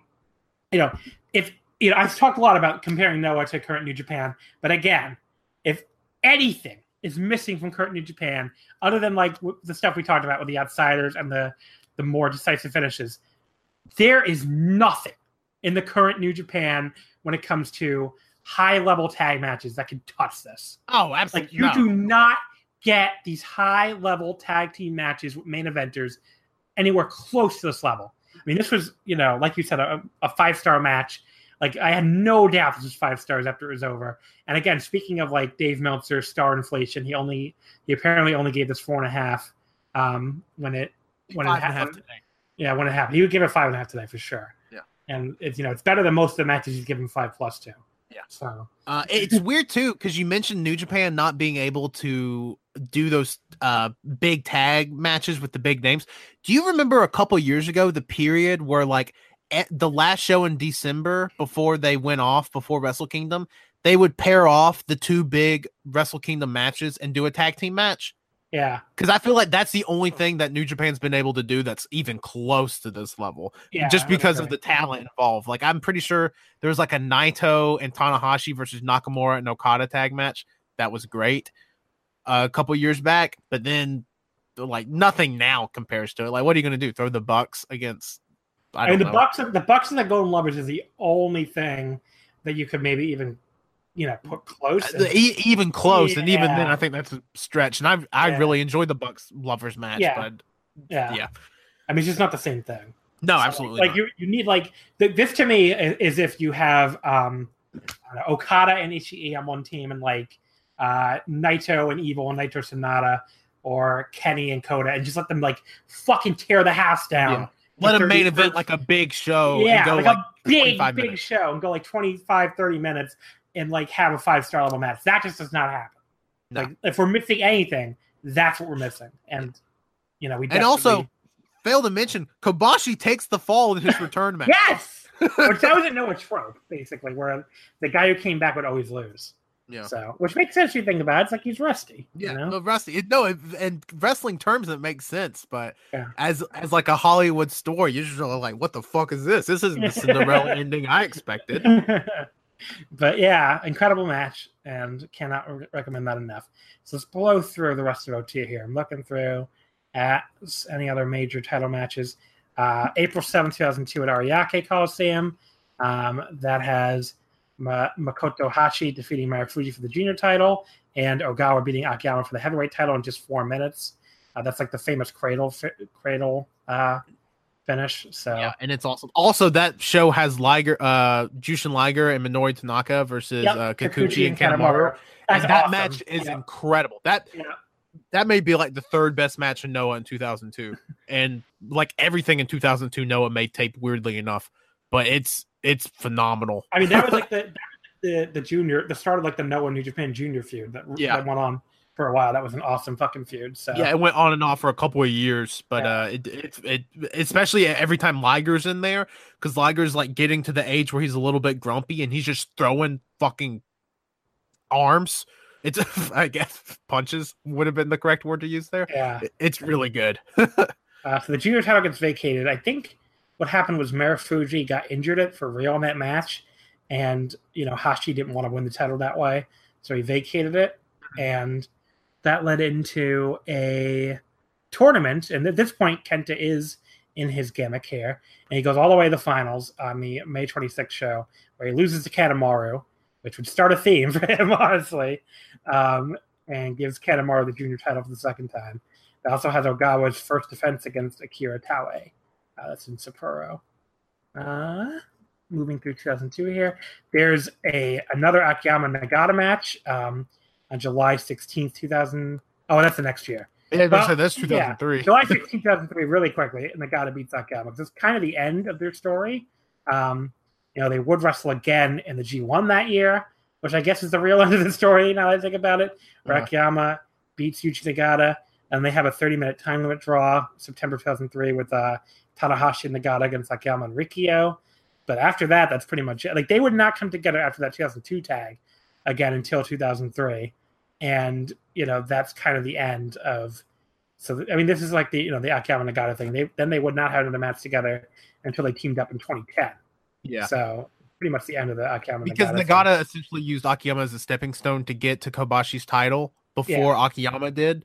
So it was kind of like, I mean, obviously all storyline, but a storyline reasoning why Nagata and Akiyama kind of split off. But yeah, so going through the rest of 2002 here, July 26th, you have Ogawa retaining against Rikio.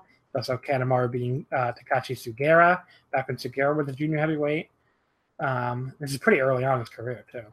Yeah, it's like, because he debuted at the end of 2000, if I'm not mistaken. I think he debuted at that December 23rd show. If not, he debuted after the first Noah show, but before the last Noah show of 2000. So yeah, and then September you have the two big shows. First, September 7th in Osaka, Navigation Over the Dateline, which has always been one of my favorite tour names. It's a great tour name.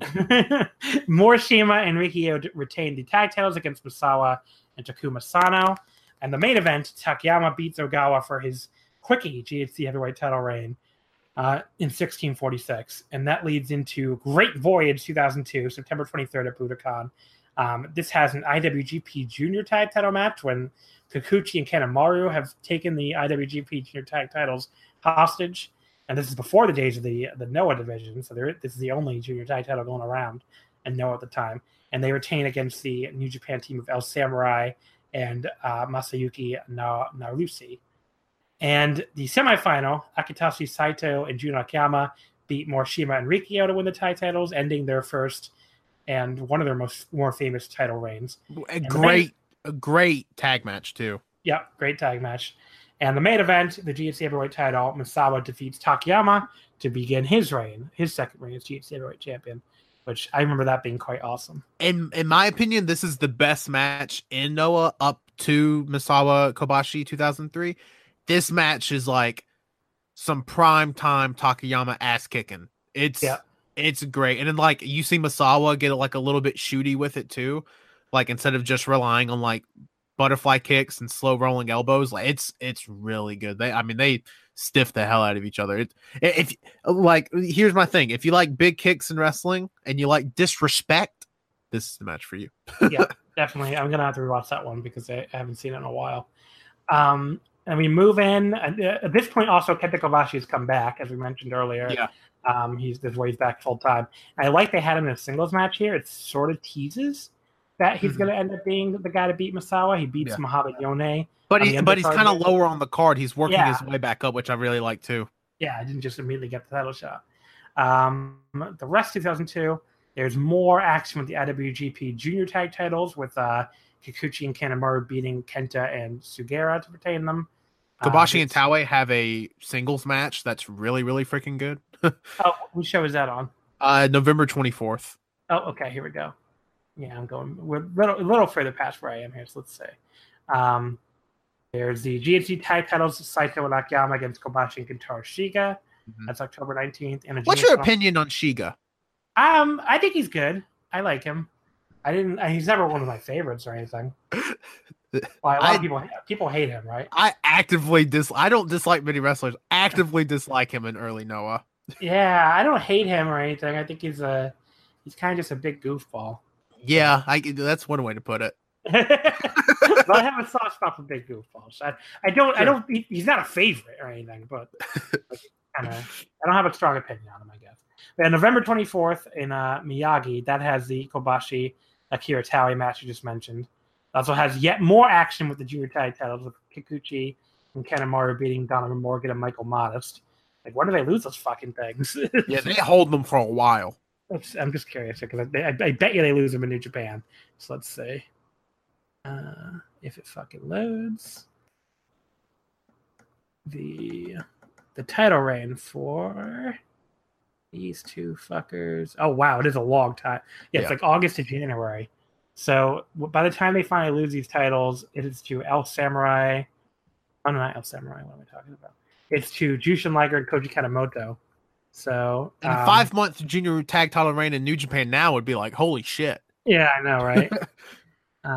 But yeah, so that's the deal there, and they held them for a long time.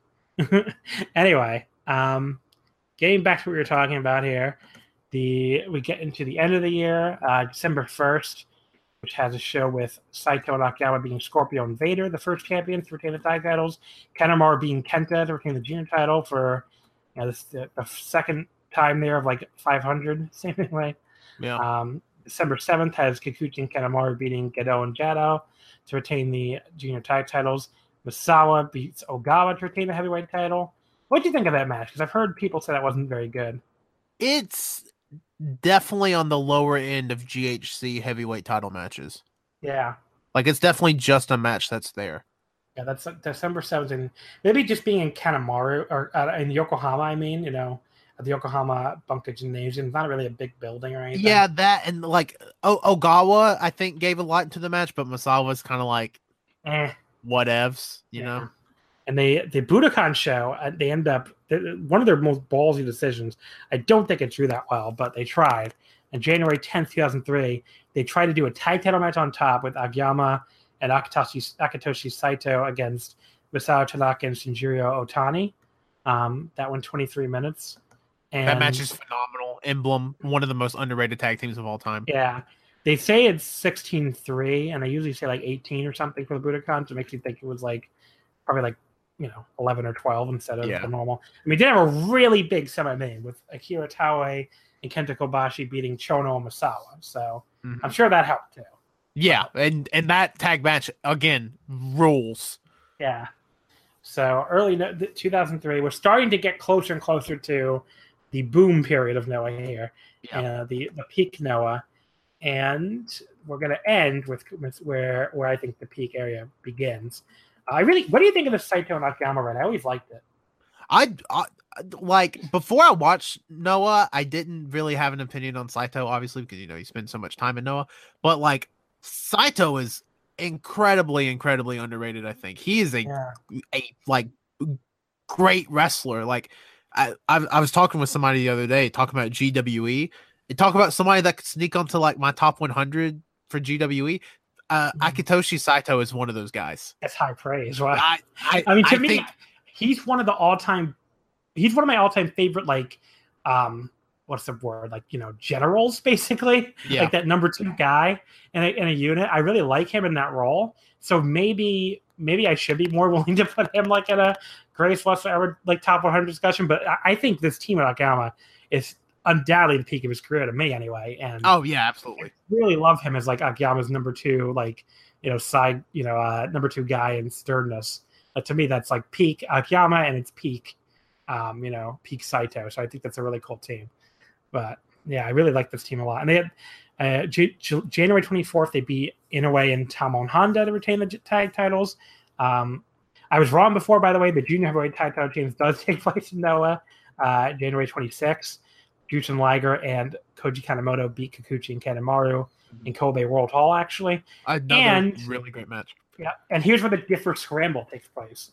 So this is like the proto GHC junior tag title division, and at the same time, it's like all these guys from all over in this tournament. I'm just gonna read it off because it's such a cool tournament. Yeah. If you've never seen the Differ Cup, the original one, fucking watch it. It's such a great tournament. It's phenomenal. First round, Kudo and Mikami They defeat, obviously from DDT. They defeat Chocoball Mukai and Tetsuhiro Kuroda. I assume they were a WEW team or maybe something else at the time. If they were, indie scumballs. Chocoball would be is not long for this world because he'd be destroyed by Shima pretty soon after. And then you have Takaiwa and Yoshihito Sasaki, I guess representing 0-1, beating Ikuto Hodaka and Masao Orihara. They would be Battle Arts at this point, right? I would think. Would Hodaka still be Battle Arts? In 2003? I don't know if it was Battle Arts. Let me say. Maybe? God, I feel stupid not knowing that off the top of my head, but it's okay. I mean, I'm going to check it real quick and see who was working mostly in 2003. Oh, 2003, you're right. Battle Arts would already be pretty much. And he worked there in 04, but not in 03. 03, he worked mostly 0-1, it looks like. Yeah. 71 matches. So, yeah, okay. Anyway, so they went out in the first round anyway. Kenta and Kotaro Suzuki defeat Great Takeru and Kappa Kazao. No idea where they're from. Let me look this up now. 2003, they would have been from mostly wrestling. Actually, wait, no. So they were so indie, they're not even in cage match, really. Like they have 3 matches in Wrestling Marvelous Future, which is like another FMW offshoot. Right? That's what Wrestling Marvelous Future is, I think. I believe so. Off the top of my head, yes. Yeah. They have 3 matches in that. They have 2 matches listed here in Noah, which are the Differ Cup.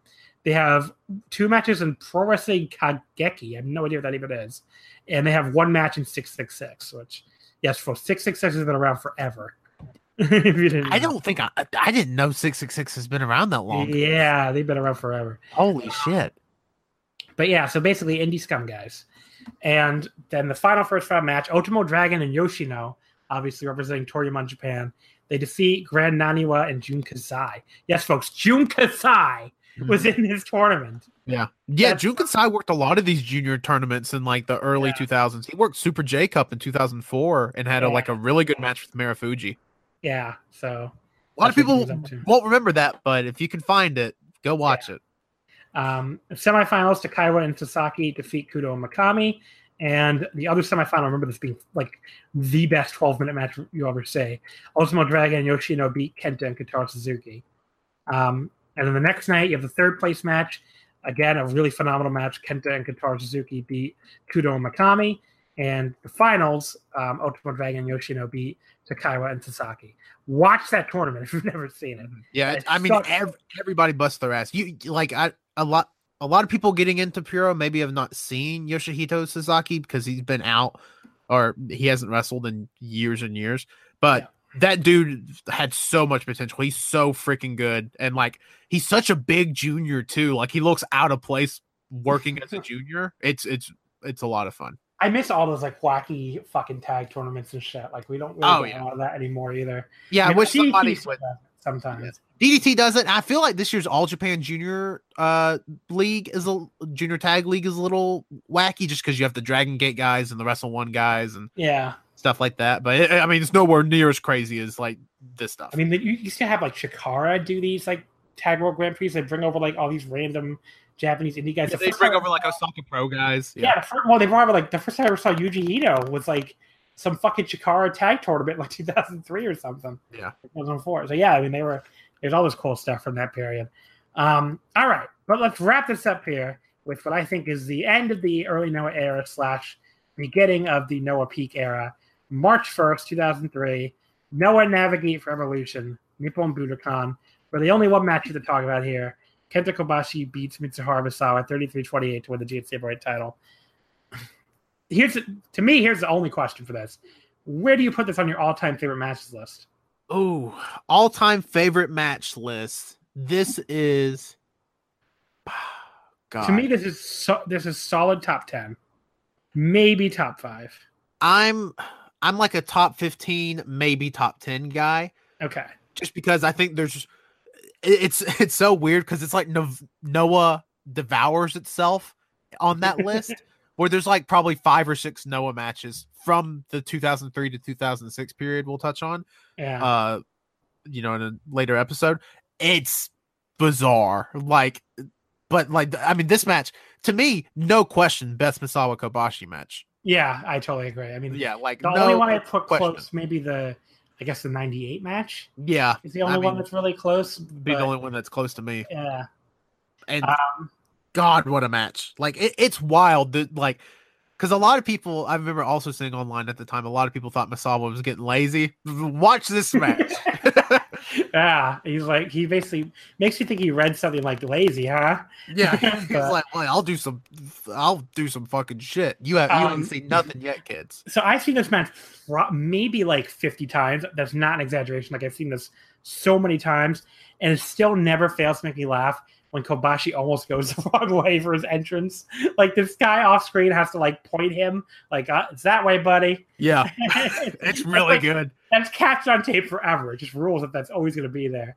But, yeah, so if you think modern New Japan is gross for head drops, Misawa drops Kobashi, like, almost directly on his neck with a backdrop, like, less than 5 minutes into the match. Yeah. No, this is the most All Japan match Noah will ever run. Yeah. It's still a like has like the modern like Noah spottiness to it, but like as far as like gonna drop you on your fucking head happens like 4,000 times. And the escalation stuff too. Yeah. He immediately follows with like a top rope dive to the floor too, because of course he does. And he just early on he just does like dive after dive after dive in this match, and it all builds to where he hits this baseball slide on Kobashi. Okay, Kobashi gets out. He's knocked back from the rail. Misawa goes for another dive to the floor, maybe like his third or fourth one already. Kobashi like fakes him out, so Misawa gives up on the dive at the last second. He does that thing where he like grabs on the top rope to land on the apron. I'm sure there's a word for it, and the Lucha fans probably know what it is, but whatever the hell it is, he ends up on the apron, and he goes from the apron to the floor and tries to do this like basically this last minute. This desperation dive almost to make something out of the spot, and Kobashi just like sidesteps it and like pushes him like shin and head first into the fucking guardrail. Yeah, that's one of my favorite sequences ever in wrestling.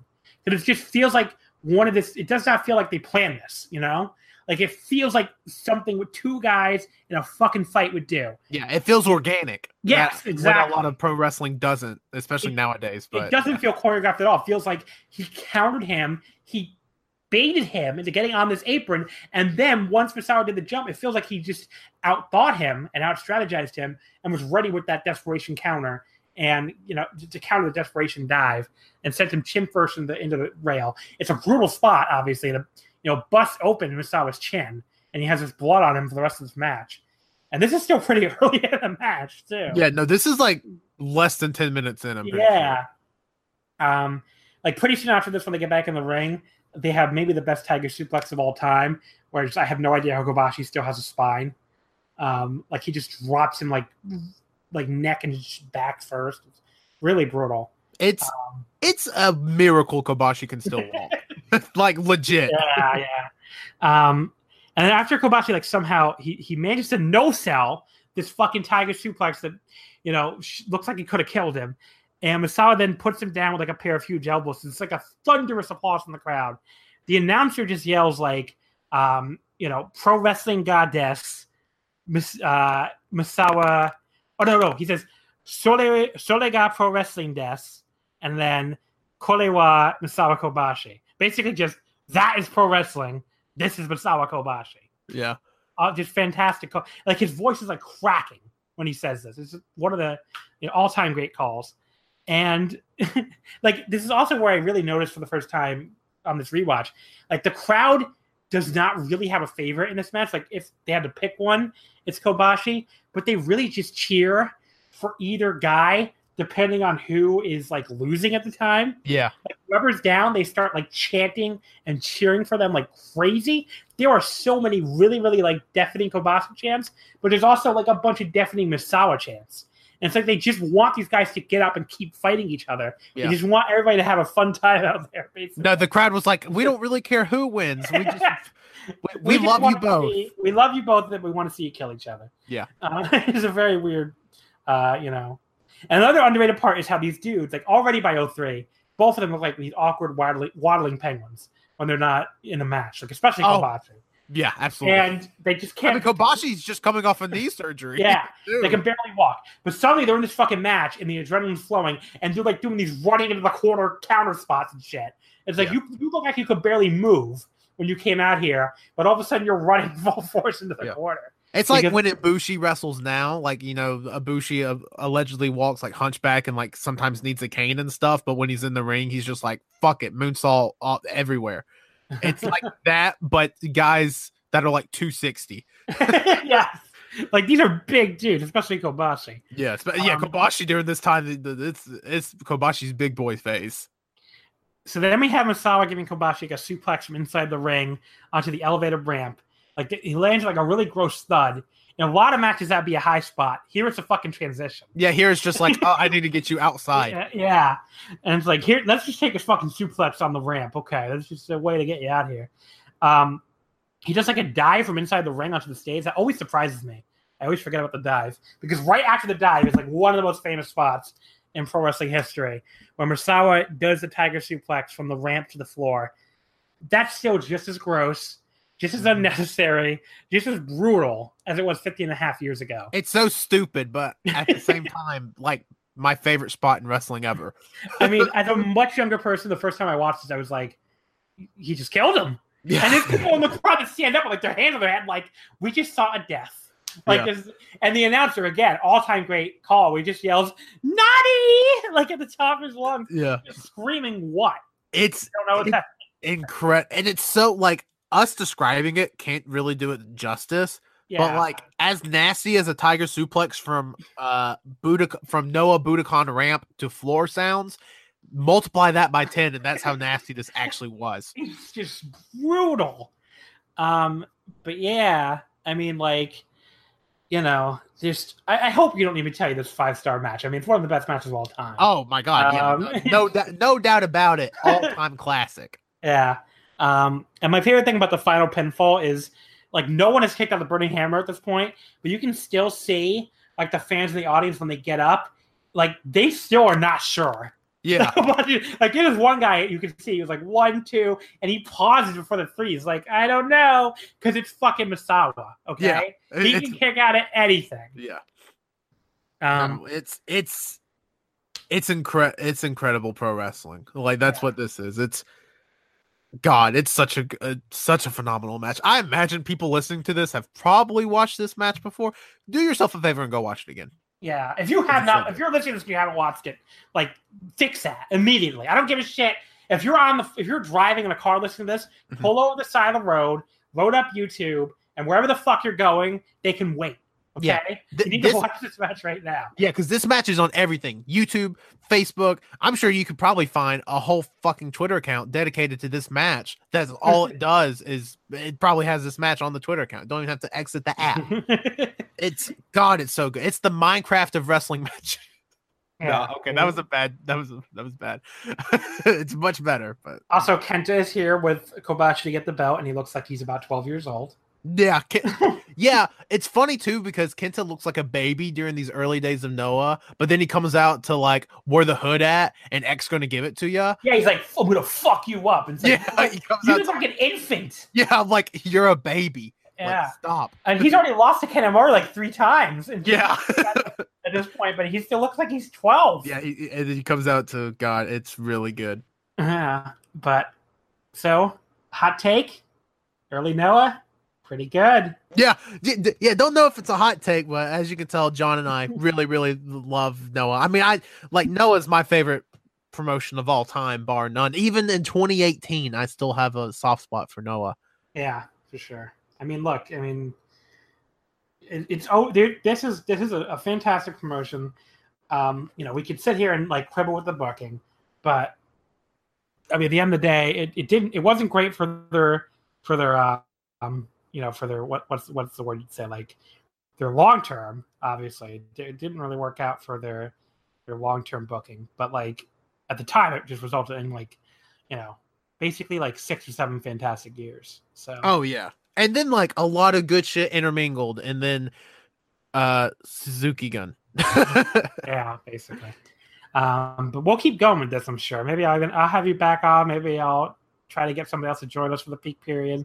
But yeah, we'll definitely have to come back to this. I'm because, down. Like, now I want an excuse to talk about like the next period of Noah. Yeah, I'll talk about Noah all day. From March 03 on, like this is where when Noah runs the Tokyo Dome twice, where the Kobashi title reign. Like to me, that period where Kenta Kobashi is GHC Heavyweight Champion, Misawa Ogawa are GHC Heavyweight Tag Champions, Kanemaru I guess is Junior Champion, and Marufuji and Kenta are Junior Tag Champions. That is it. Like that is the peak of Noah with those sets of champions. That's the time basically in Noah. And like having that, you have possibly the greatest heavyweight title reign of all time and possibly the greatest tag team title reign of all time at the same time, which is crazy. But like those two are in. If they're not it, they're in top 5 both easy. I mean, I don't know what even compares to Kobashi's Noah title reign.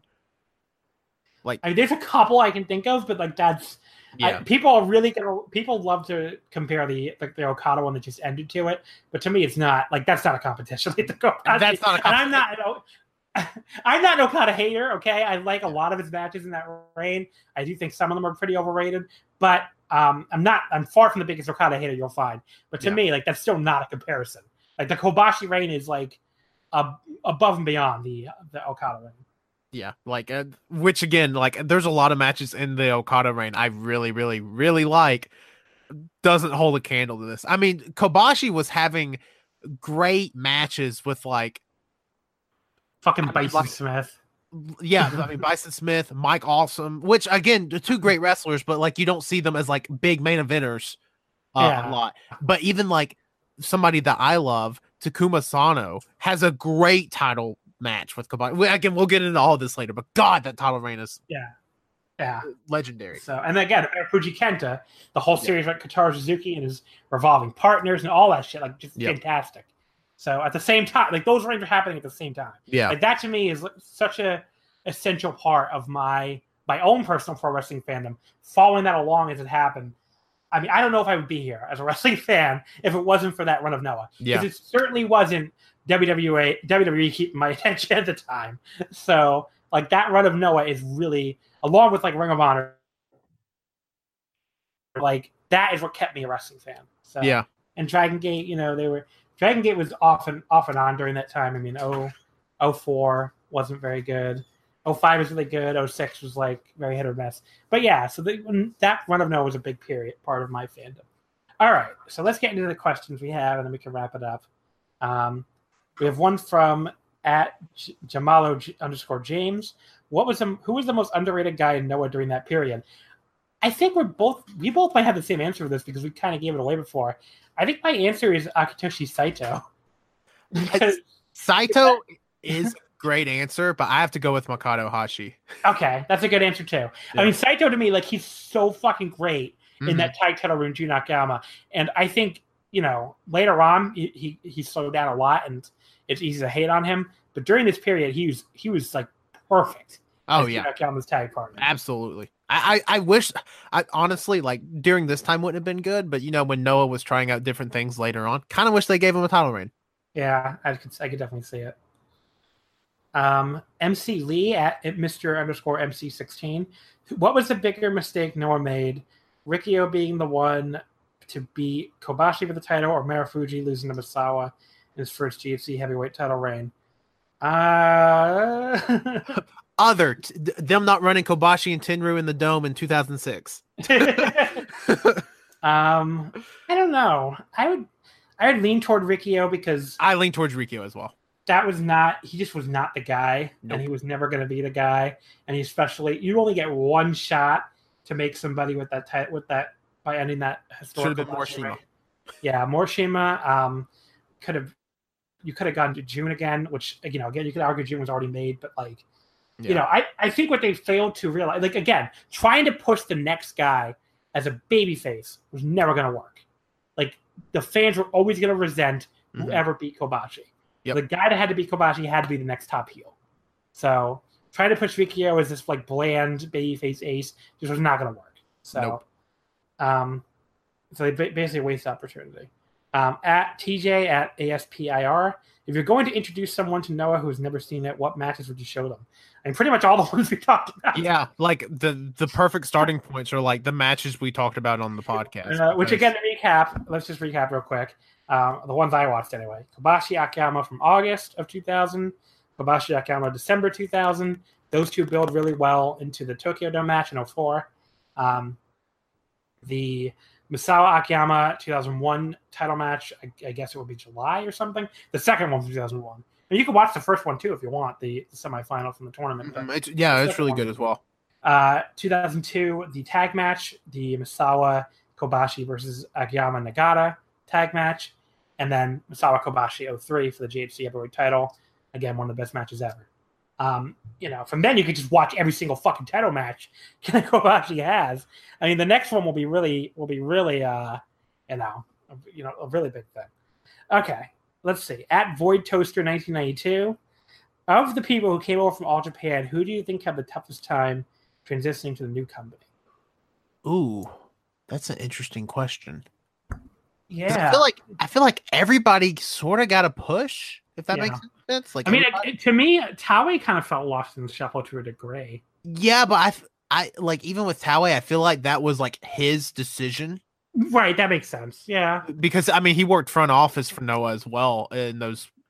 I mean, there's no one else that jumped out at me like, this guy really had a hard time. Yeah, but I mean, I guess you could say Omori because they tried to push him, and he got in the Misawa doghouse. Yeah, but there's no one else that really. Maybe we're missing somebody obvious. Maybe, but I agree. Omori Shiga kind of got a shit thrown at him just because he, suffers the neck injury and misses a lot, like 2.5 years. Yeah. So, but I mean, I can think of just so many guys that like did the transition flawlessly before I could think of guys that really struggled. So guys that got a bigger push, and I mean, it was a huge boon to the juniors, that's for sure. I mean, absolutely. The juniors were nothing at All Japan, and it really became a big deal in Noah. Yeah, all the juniors outside of Kikuchi was nothing. Yeah, pretty much. So like if you're not aware, like basically All Japan, they are very well known for having a very weak junior heavyweight division, even during the peak of the company in the 90s. And when you move into the 2000s in Noah, that's really taken care of almost immediately. Like, even though it doesn't, to me, it doesn't like reach peak excitement until it really kicks off, but like, it's still a big deal in the early days. I mean, like, the junior division is treated like a much bigger deal than All Japan ever treated. Oh, yeah. Absolutely. Kanemaru was given like a big push as like an Akiyama disciple right away. Yeah. And like, it goes toe to toe with like Misawa and Kobashi and like those Wave and Burning versus Sternus tags. Yeah, and like Marufuji gets a big push. Mm-hmm. You see Kenta obviously gets a big push. Yeah, the push for Kenta starts here. So yeah, I mean, there's just a lot of guys. So and they bring a lot of outsiders, and they have we talked about the IWGP Junior Tag Title reign they have. They do the Noah New Japan Junior feud that goes on for years and years. So yeah, the junior division is a big deal in Noah. The last one from at Big Boys Play WCW. Who could have benefited the most from the All Japan split but squandered the opportunity? Omori. I mean, that's the answer. Definitely Omori. If Takao Omori did not call for that fucking finish that match to go home, he would, like, let's say he stays with Noah when Takayama goes freelance. He's probably the number 2 heel. Yeah. Like, he probably is the number 2 heel behind Jun Akiyama. He definitely gets title opportunities. He gets shots at the title and probably gets to have, some really hyped matches with Misawa during the time when nobody was there. Yeah. But I mean, kind of. Yeah. I mean, he blew his shot because he ended up in the Misawa doghouse. So, I mean, that's I'm trying to think of anybody else who. Again, there aren't a lot of guys that I think blew the opportunity. Yeah, because I feel like everybody kind of reached their potential. Like, I mean, like a guy like Honda, gets world title or heavyweight title shots. I'm trying to think. Has that reign with Kobashi with the title? Yeah, I mean, there really is nobody. They get a lot out of their mid carders here. Like Akitoshi Saito, like I said, you could argue maybe he could have had a reign or something when they were really in dire straits, but he becomes like a big deal as like June's number 2. Yeah, which I don't know if he was ever going to be a big deal in All Japan. So, maybe you could say Scorpio. He didn't really have, other than like that really quickie title reign. He didn't really. To me, he wasn't a big part of Noah. Maybe he was old. Maybe this may be like a weird answer because he doesn't get the monster push. Maybe Vader. Yeah, maybe because but, early on though, he's still a big deal. Yeah, he's a big deal, but like it's baffling. Like he doesn't get like a monster like Gaijin title reign. Yeah, maybe he just. Well, I mean, obviously GHC heavyweight title, not known to be put on Gaijin. But. Yeah, that's true too. I mean, Eddie Edwards was the first one, right? Yeah, Eddie Edwards was the first and only one to win which is wild. Like, what a fucking statistic that is. Yeah. But all right, so that's all the questions we have. We can wrap this up. Tanner, thank you for coming on. This was a great time. Oh, well, thanks for having me. I forgot how much fun it was to just through rose-colored glasses instead of bitching about current wrestling. Yeah. So, well, we can do that too next time I come on. Who knows? We can do that too. Speaking of bitching about current wrestling, next week at Omakase, it was asked for and demanded. There were people demanding I don't do it, and there were people demanding I did do it. I decided to side with the people demanding I do it. So next week on Omakase, I will be reviewing Entertainment Presents SummerSlam. Oh my God. So look out for that. I don't even know what the card is as I sit here. I'm pretty sure Miz and Daniel Bryan are fighting. There's 13 matches on it. Are you aware of that? I'm not watching the pre-show, so. Okay, there's 11 matches on the main card. Are you aware of that? I'm gonna die, but it's fine. I'm gonna be on a written review too. I've offered my services for that. So fuck, John, why'd you do that? I don't know. I just figured like I've been talking so much shit about Godot lately, and I've been so mad at New Japan. You want to see what shit looks like? Time to see what World Wrestling Entertainment has to offer. So, my God, I'm gonna watch that entire fucking main show, all 11 goddamn matches. Apparently, well, actually, the pre-show may not be that bad. Rusev's on the pre-show, and so is Almas. Yeah, which is ridiculous, but that's but yeah, we'll see. I don't pre-show may be the best part of the show. I know people keep telling me that. Outside of Brian and me, it's just so long though. Like it's like a 6-hour affair. Like the fact that you not only agreed to podcast about it for multiple hours, but also to dedicate yourself to write about it is definitely brave. Yeah, I'm going in, folks. I'm gonna take on the WWE Beast, but we'll see. I will say this. Whatever the fuck is going to happen in Brock and Reigns, I'm looking forward to finding out at this point. Like, I'm just excited to see what they do. How else can they manage to fuck it up? I'm really excited. I'm excited to see if Dean Ambrose turns on Seth. Mm-hmm. I guess he came back on Raw. You think he looks a lot like Triple H now? He sure does. Okay, I said that. And I caught a lot of shit for that. What the because fuck? A lot of people were attracted to him. Okay, well. And I was like, look, he looks like Triple H. If you're attracted to Dean Ambrose, you're attracted to Triple H. And I got a lot of shit for that. That rolls. Because I'm like, look, okay, you can only speak the truth. And if people aren't willing to handle the truth, then that's their fault. But yeah, so next week, I'm definitely having Kevin Brown on for me with that because his trip to Japan got like postponed and he's available. So he's really excited to review that show with me, and we'll see if we get anybody else. But yeah, so that's SummerSlam next week. Look forward to it, I guess. Or is one of the people that told me during that whole survey thing we did never to talk about WWE again. I guess skip that episode. I don't know. Listen to this episode twice. It was super split. It was like the people who did not want me to talk about WWE were very passionate about it, but the people who were like, look, I live for you burying these WWE shows. I need to hear it. They were also very passionate. So it's like, well, I'm probably it's not going to happen more than once a month. And it's definitely not going to be the full show every month. So don't have to worry about that. You could definitely, I think, afford to do it for the big four anyway. Yeah, it's a big show. I am not going to promise you I'm going to sit here and review all of, I don't even know what the September pay-per-view is called. Whatever the fuck the show is. Who knows? They've changed it up so much. WWE, who's on first? Who the fuck knows what it is? Yeah. Yeah. So, whatever that show is called, I'm not gonna review that. But SummerSlam's a big show. We'll see. Maybe it'll be. I mean, who the fuck knows? Sometimes these WWE shows that look terrible on paper just pull something out of their ass. Yeah, it's true. And again, Brian Miz. How can that be bad? They have the talent roster to do it. It's just like they keep booking these shows where it's like, let's have Carmelo run Asuka into a shark cage. Let's have Kurt Angle come out and restart an Iron Man match, but then not care when a guy who was ejected runs in for some reason. that I think is one of the worst finishes in wrestling history. It's so funny too because you're talking about this. I haven't watched WWE in so many months. No idea what you're talking about. It's a 30-minute Iron Man match, and it's in Kurt Angle's hometown of Pittsburgh. Kurt Angle comes out at the end of this match at the 30-minute draw and says, "We have to have a winner." Dolph Ziggler is walking out with his title, getting ready to leave. Kurt Angle says, "No, we have to restart it." Drew McIntyre was ejected from the ringside area. Okay. Specifically told, "You must go to the back. You're ejected."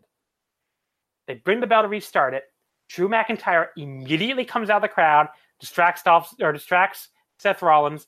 Dolph hits a zigzag from behind. 1, 2, 3. 35-second restart.